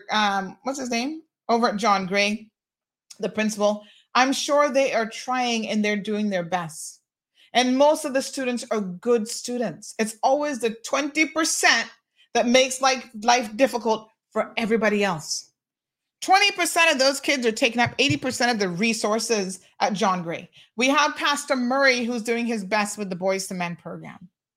There are some things in place, but we need to do more, right? We need to shape it up. If you're going to spend millions of dollars on a structure, let us make sure that we're also enforcing and reinforcing good behavior and have those types of structures in place when it comes to our children as well. And it all begins in the home. So I get it. The teacher, it shouldn't be the teacher's jobs to be trying to parent your kids at school. See what I say here? Introduce various programs, including teen court, prison visits. They think they're badasses. Take them to prison. Make them see. This is the little 2x4 cell you're going to be living in if you keep up this behavior. You're going to jail. Right? Regular motivational guest speakers that students can relate to. Peer counseling, peer support groups within the school. I was a peer counselor when I was in high school. Other kids could come to you. They could confide in you, tell you what was going on. Because sometimes kids are not comfortable talking to parents or talking to an adult. Do we have a peer counselor program here in the schools? I haven't been to Camana schools, but if we don't, we need to implement it.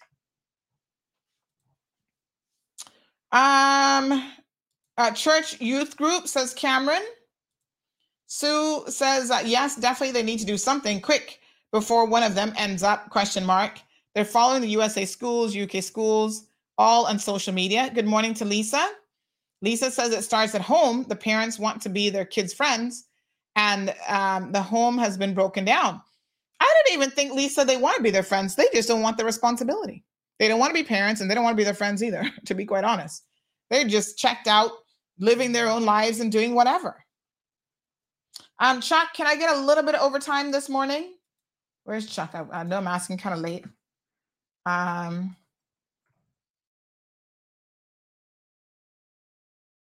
right, what else we got here? Let me see now. Jan says some fight because they have on better shoes than them. Imagine that. My goodness. I thought they were all wearing the same stuff in terms of uniforms. Andrea says these kids don't respond to gentle parenting and wanting to be your child's friend rather than their parents. This is where the problem is. Why are they not responding to gentle parenting?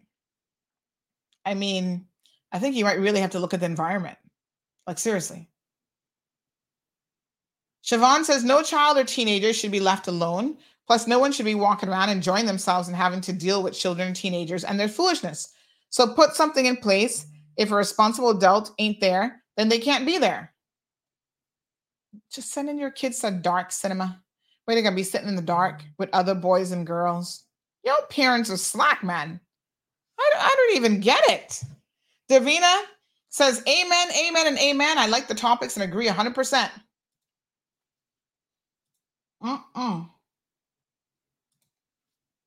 Ransford said that some of these parents don't know discipline themselves. Mr. Ransford, I cannot argue with you, sir. That is the God's truth. Lena, sorry. No, we haven't gotten to the exorcism update. That probably be tomorrow. My apologies. The topics sometimes there's so much to talk about. I want to talk about Cayman Airways and the exorcism update. Maybe we'll do that tomorrow, and a little bit of an update on Parliament as well.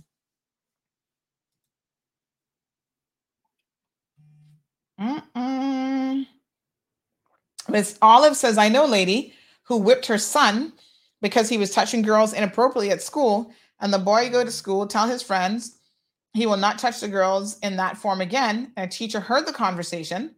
The mother was called into the school and later got locked up and brought before the court. So I think some parents even afraid to scold their children.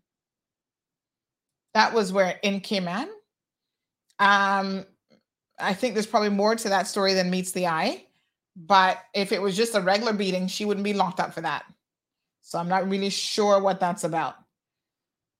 Miss Beulah says, Sandy, there's a 15-year-old from Clifton Hunter, just had a baby last month, where her mother used to drop her off at Camana Bay, where she was having sex with a 17-year-old. Y'all heard that?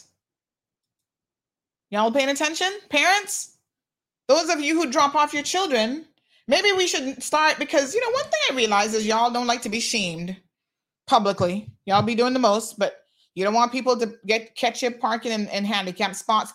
Maybe we should start taking pictures of y'all and putting it on CMR. Oh, these are the parents who are dropping off children unsupervised.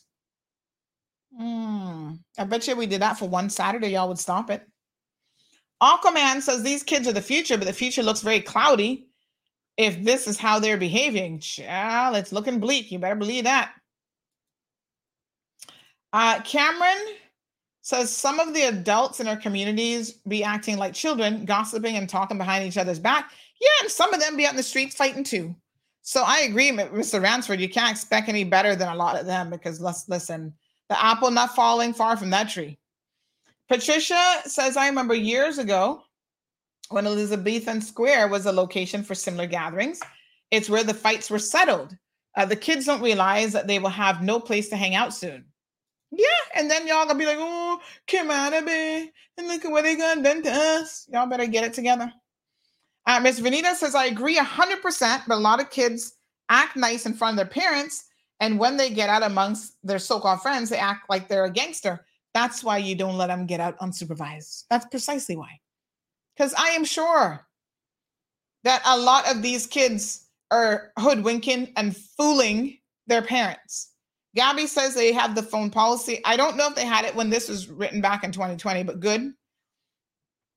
Aquaman also says parents, it starts from the home. If you're not a good parent who has a watchful eye and an open mind to talk to your kids, help them and groom them to become all they can be positively in life. Ms. Donna says year 6 is not in high school. They start John Gray Clifton in year 7 to 12. I still think that's too much of a gap. How old are kids who are in year 7? What's the age? Ms. Morna says, yes, Sandy, that was the most stupid thing that ever happened. Putting these little ones with big kids. Come on now. It's too much. So how is a year 10 and 9 student having access to year 6 student then? Where's that happening at John Gray? I'm a little bit confused. What a mess. Tracy says teachers are not your kids' rehab. Some parents are worse and slack, having babies, says Siobhan. Ms. Vernita says these children also think their parents is embarrassing them when we chastise them in front of the peers. You know what? They'll live from embarrassment. They might not live from, if they, heaven forbid, get pushed down by a child and hit their head on a concrete block or anything at Camana Bay. They may not live from that. Embarrassment not kill nobody yet, but a good lick to your head or a good blow to your head can definitely kill you. Cameron is asking if we share live proceedings. Government chat be boring. You fall out with them or what? No, listen, there's no falling out to be had, because when there's no bosom buddy system here to fall out from. All of these MPs, some of them got the memo a little bit later than others, that I'm here to hold them accountable on behalf of the people of the Cayman Islands and myself. I'm a voter in this country. I'm a citizen. I use that term in the most loose way possible, because we're not really citizens, but y'all know what I mean, of this country. I am a Caymanian, and I think that they need to do better. So they shouldn't take it personal and feel like I fall out with them, because they ain't got nothing to do with that. But some of them be misbehaving. 11 years old. Okay, so having 11-year-old children with 15, they got to what, age 16? 15 and 16-year-olds? Y'all need to rethink it. Rethink it. It's too young. An 11-year-old? Y'all do remember that sex video that they were recording where the kids were going around asking sexually provocative questions? And you heard what one little boy say about how he likes 9-year-old children because he wants to be the first? Did anybody ever get him a psychiatrist to check him out? Because if he's not a pedophile in making, I don't know what is. Y'all joking with these children, I'm telling you. Scott, good morning, Scott. Scott says the security just needs to do their job. Are these kids patrons of Camana Bay? Simple, yes or no? If no, GTFO. If yes, what store and businesses? The police ain't going to patrol that place at night. DART probably don't want police and property. Well, Scott, to be fair to the DART organization, and maybe we'll reach out to them for comment and a full interview on this, because I think they could certainly clarify some of what they've tried to do. But there are times when they have engaged with even off-duty police officers, or they have police officers there, that they're paying out of pocket to have them come and work there to have a police presence, because they do feel like that will deter a certain amount of this activity. But it also makes everybody else feel very, very uncomfortable to have all of this security presence there. I understand we've got some overtime on the radio, because I do want to play the governor's interview today. So, they could tell us what additional measures, Scott, they have taken, but I would not say that DART doesn't want police there, or they don't want to increase security. I'll find out how many security officers they have there, but I think they have, as the last caller said, who's in the security business or was, they have a lot of security there, and it's still not helping, and they still can't control it. Good point, though, about what are the kids doing there. Most of them, I suppose, are given a little bit of money from the parents so that they can go to the movies or they can go buy ice cream, but they're just like hanging out and walking up and down. A couple weekends ago, I went to the cinema, and, I took a picture of a nice young man. He was well behaved, but a lot of them are just misbehaving. Good morning, caller. You're live on the radio. How can I help? Oh, good morning. I just wanted to say, God bless you and I love you, honey. Love you too. All right, folks. So Mr. Bevan says, Miss Sandy, it all has to start with the parents. If the parents are unruly, how can the children be respectful? Just remember, sheep don't make goat. Touche. Sheep don't make goat. That you can't argue with you there, my love. That 1000% on point. Miss Sue says they're all in one school, ages mixed together. Wasn't like that years ago. Worst thing they did. Yep. Some children may be 9 and 10 years old when they start high school. You see what I'm telling you?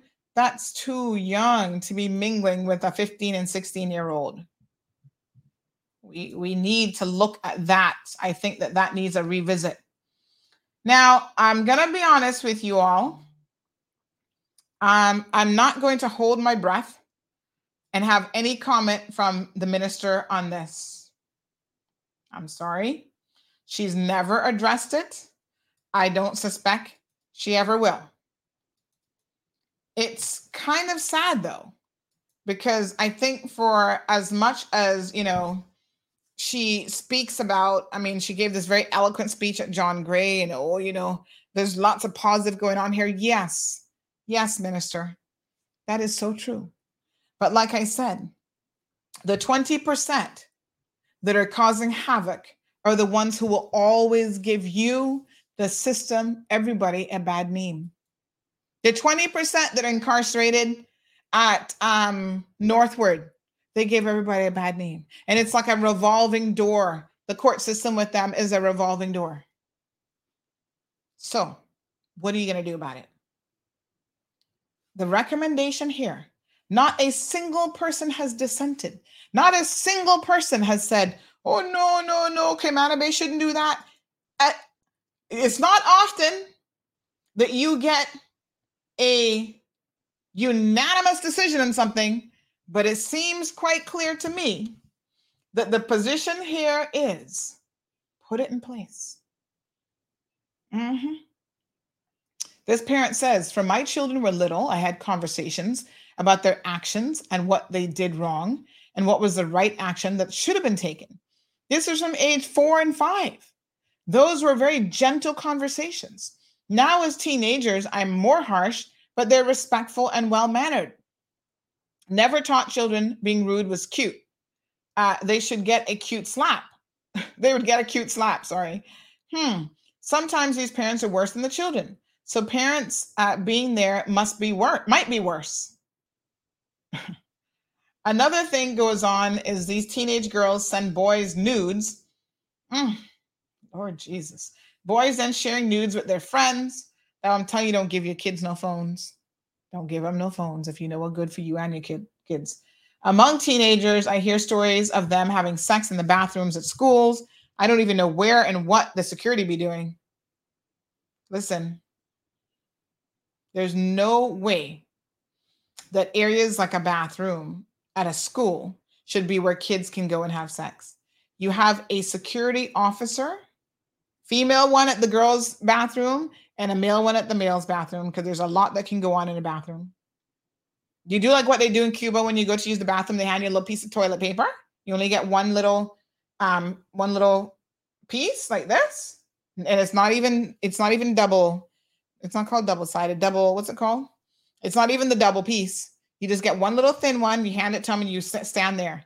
It's a bathroom attendant. Have bathroom attendants working at these schools to make sure there's none of this fornicating that I'm hearing about. This is shocking. No, sir. Wow. Madness. Oh my gosh. This other person says, I'm in full support. Some parents have their young children smoking and drinking with them in company. Lord Jesus. I'm in full support with Camana Bay not allowing unsupervised children. A few days ago, I parked on the 3rd floor and couldn't catch my breath for ganja smoking from a group of kids. Yeah, I think it's time. It's time. Because unfortunately, good people like myself will not even want to go to Camana Bay. And there are businesses in Camana Bay that are going to be impacted by this.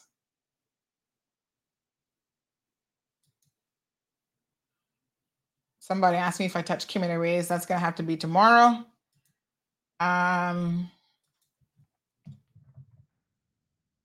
gosh. All right. Before I forget, again, unanimous position on this, really.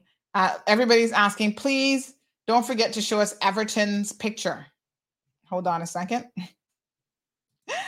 I won't forget. One second. Everton. Where is he? Oh, here he is. Everton, reality extraordinaire, reality star. There he is, living his best life on 90 Day Fiancé. Putting Cayman and Jamaica, because he's from Jamaica, on the map. All right. Alejandro saying, man, why ganja always got to be the point, yo? The person's just sharing their experience. I mean, Cameron talks about that Yolanda Ford report. Can you share that, please? I've shared it numerous times. Maybe it's time we cracked it open again. Let's put that on the agenda for next week, Cameron. Cameron says, I know that's your file cabinet. That's in your file cabinet somewhere. You're the queen of receipts. Yes, honey child, you got to have them.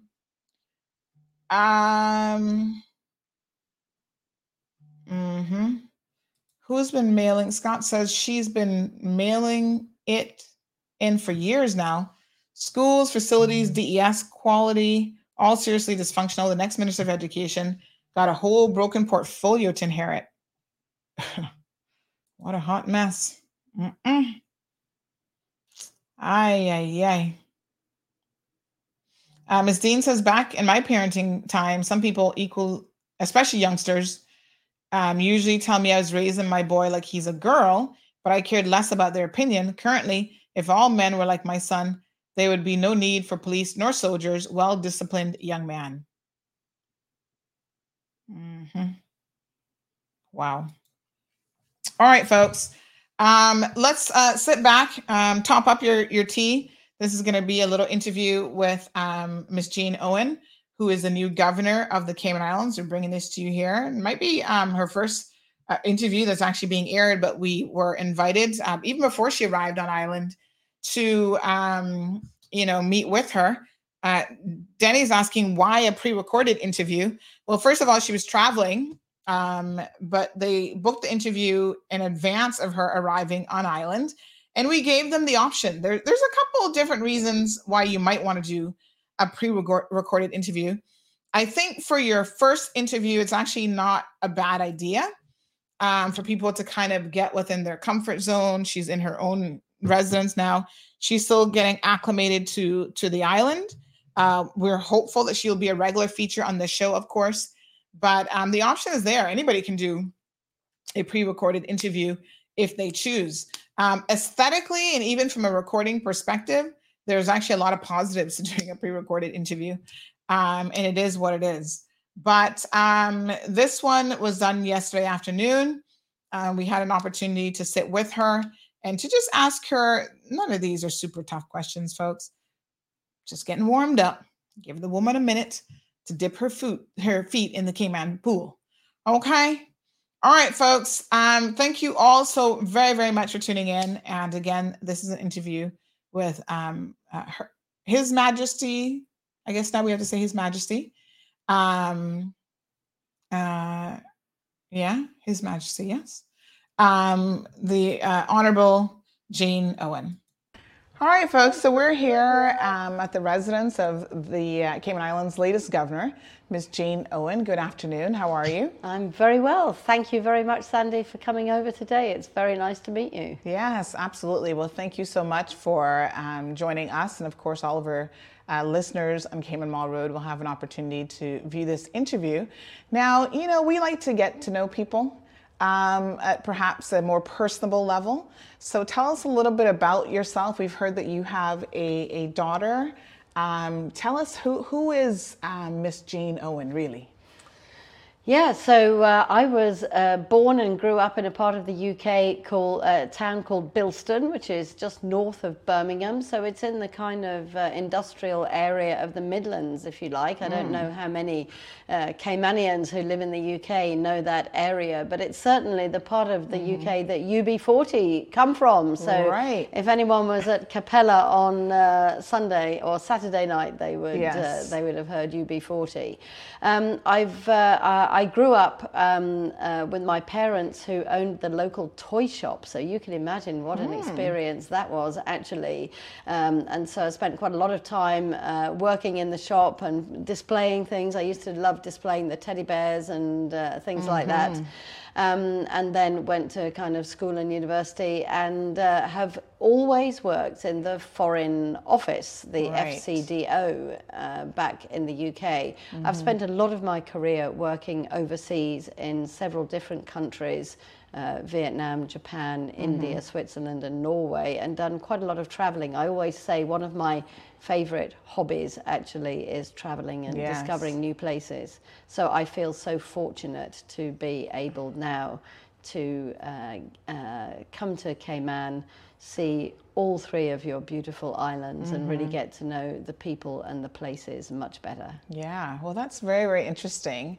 So what made you decide, what did you study in university?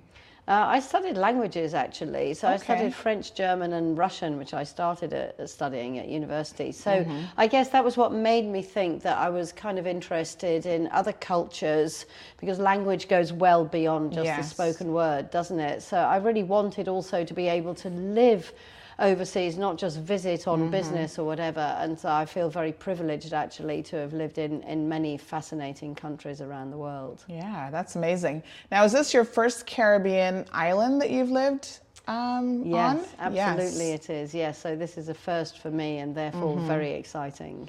Yeah, well, you'll get used to the heat in short order, I'm sure. Yes. And so tell us a little bit about how you found your stay here. I think it's been a few weeks now. How has it been going? Well, it's really halfway through week 2. So I think if we counted the days, it would be day 11 or something like that. Yes. I found I've had such a warm welcome here on Grand Cayman, but also on the sister islands that I visited last weekend with Deputy Premier Miss Julie, but also Honourable Premier was there too, and Minister J.E. Banks. So we were all there together on Little Cayman, and then we went to Cayman Brac as well.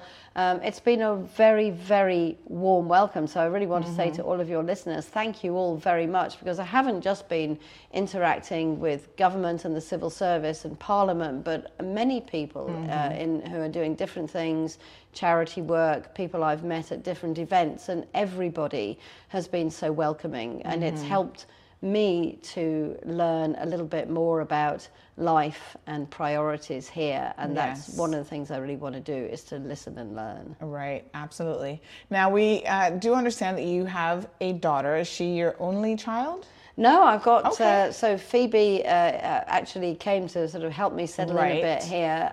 She finished university last year, but she's 23. And then I have a son, James, who's 21, who is just finishing his degree in Norwich at the University of East Anglia this summer. But he's also hoping to come out in June, probably, for the summer holidays. Okay, beautiful. So she'll stay on with you for a little bit just to get you settled in. Yes, exactly. I think both Phoebe and James will then go back to the UK and try, like many other young people, I know it's a real challenge, try to find some work in London. So that's the next challenge ahead. Absolutely. Now, of course, you are very unique in that you are a female governor, and we've not had very many of those. You're just the second one in the history of the Cayman Islands. Does that, you know, on the show this morning, we were talking, we had two, you know, guest speakers. One recently was the sort of the lead speaker about women in energy. And then we had the Caribbean economist, Miss Marla Ducaran, who's very well known in the region, right? And people know that in my program, I really think that we try to empower women as much as possible. And we love to see women in position of power. So we love that you are a woman. Can you tell us from your perspective in your lengthy career in the Foreign Office, kind of what that has been like, and challenges and what, you know, amazing rewards have come with it as well? Yes, I think it has been overall very important for women to have role models to follow, and I think I've always found that very useful in my career. So I feel that one of my kind of responsibilities, if you like, as a woman in a relatively senior position, is to kind of encourage and show those who are coming up through the ranks that it is possible. I've always felt it's very nice in any workplace to have a real balance of women and men, and to be comfortable and proud of what you bring as a woman, which is sometimes, not always, but sometimes a little bit different from what our male colleagues always bring. And it's quite nice to have that balance. So just being aware of that and being comfortable with it is, I think, very important. And I'd like to maybe, you know, try and do some work while I'm here in Cayman to see what I can do to encourage young women coming up through the civil service, but also in other walks of life, to really realize their potential. Yes, absolutely. That's amazing. So, you know, the relationship between the Cayman Islands and the United Kingdom has been, you know, historically a very, very strong one. Yes. There are people, you can see at times, like the coronation is coming up this weekend. We had, you know, the late Her Majesty the Queen passed away. The people just showed such an amazing outpouring of emotion for events like this. They're very, very attached to the monarch, and it's a very, very important relationship. How do you see this position as governor as key and pivotal to continuing to nourish that relationship as times change as well? Yes, exactly. I think as times change, you want to keep the relationship strong, but that means you have to sort of continue to transform and build on all of the challenges that are constantly coming at all of us around the world. So I do regard that as a really important part of my role, to be working closely with the Honourable Premier and his government here, but also with all parts of Caymanian business and society to do what I can, and also to be able to dig deep, if you like, into the system back in the UK to make sure that we have the right communication, the right understanding, the right mutual support that can help that relationship to grow, because it is unique and important and very special. A lot of people don't often know what the governor does other than show up to ribbon cutting events and hosting, fancy parties. Can you give our listeners a little bit more of an insight into what an average week, I'm sure you're still figuring this out perhaps yourself, but what an average week in the life of the governor of the Cayman Islands looks like? Well, I think the first thing about being the governor that I've learned very quickly over the last few days is that you have to be flexible, and probably no 2 weeks are the same. But certainly one of the very important duties I have is to chair cabinet, and that happens usually on a Tuesday morning. So I was privileged to be chairing cabinet and meeting Honourable Premier and his whole group of cabinet ministers yesterday morning. Then obviously the governor has responsibilities for certain areas of life here, including defence, external affairs. And one of the most important of those is internal security and also good governance. And so always working with the system, but to figure out what we can do to make sure that we are delivering the best in terms of safety and security, hurricane preparation, etc., is really, really important. But the other thing I guess I do is go out, and there are parties, but it's all about meeting people, talking to people, really understanding what people are concerned about, what they need, and how we can help deliver that. Yes. Well, I'm sure, you're early yet in your tenure, but you'll meet some amazing people in the community, lots of seniors who appreciate, all of the birthday greetings that the governor's office really participates in. Now, your predecessor really set the bar high when it comes to social media.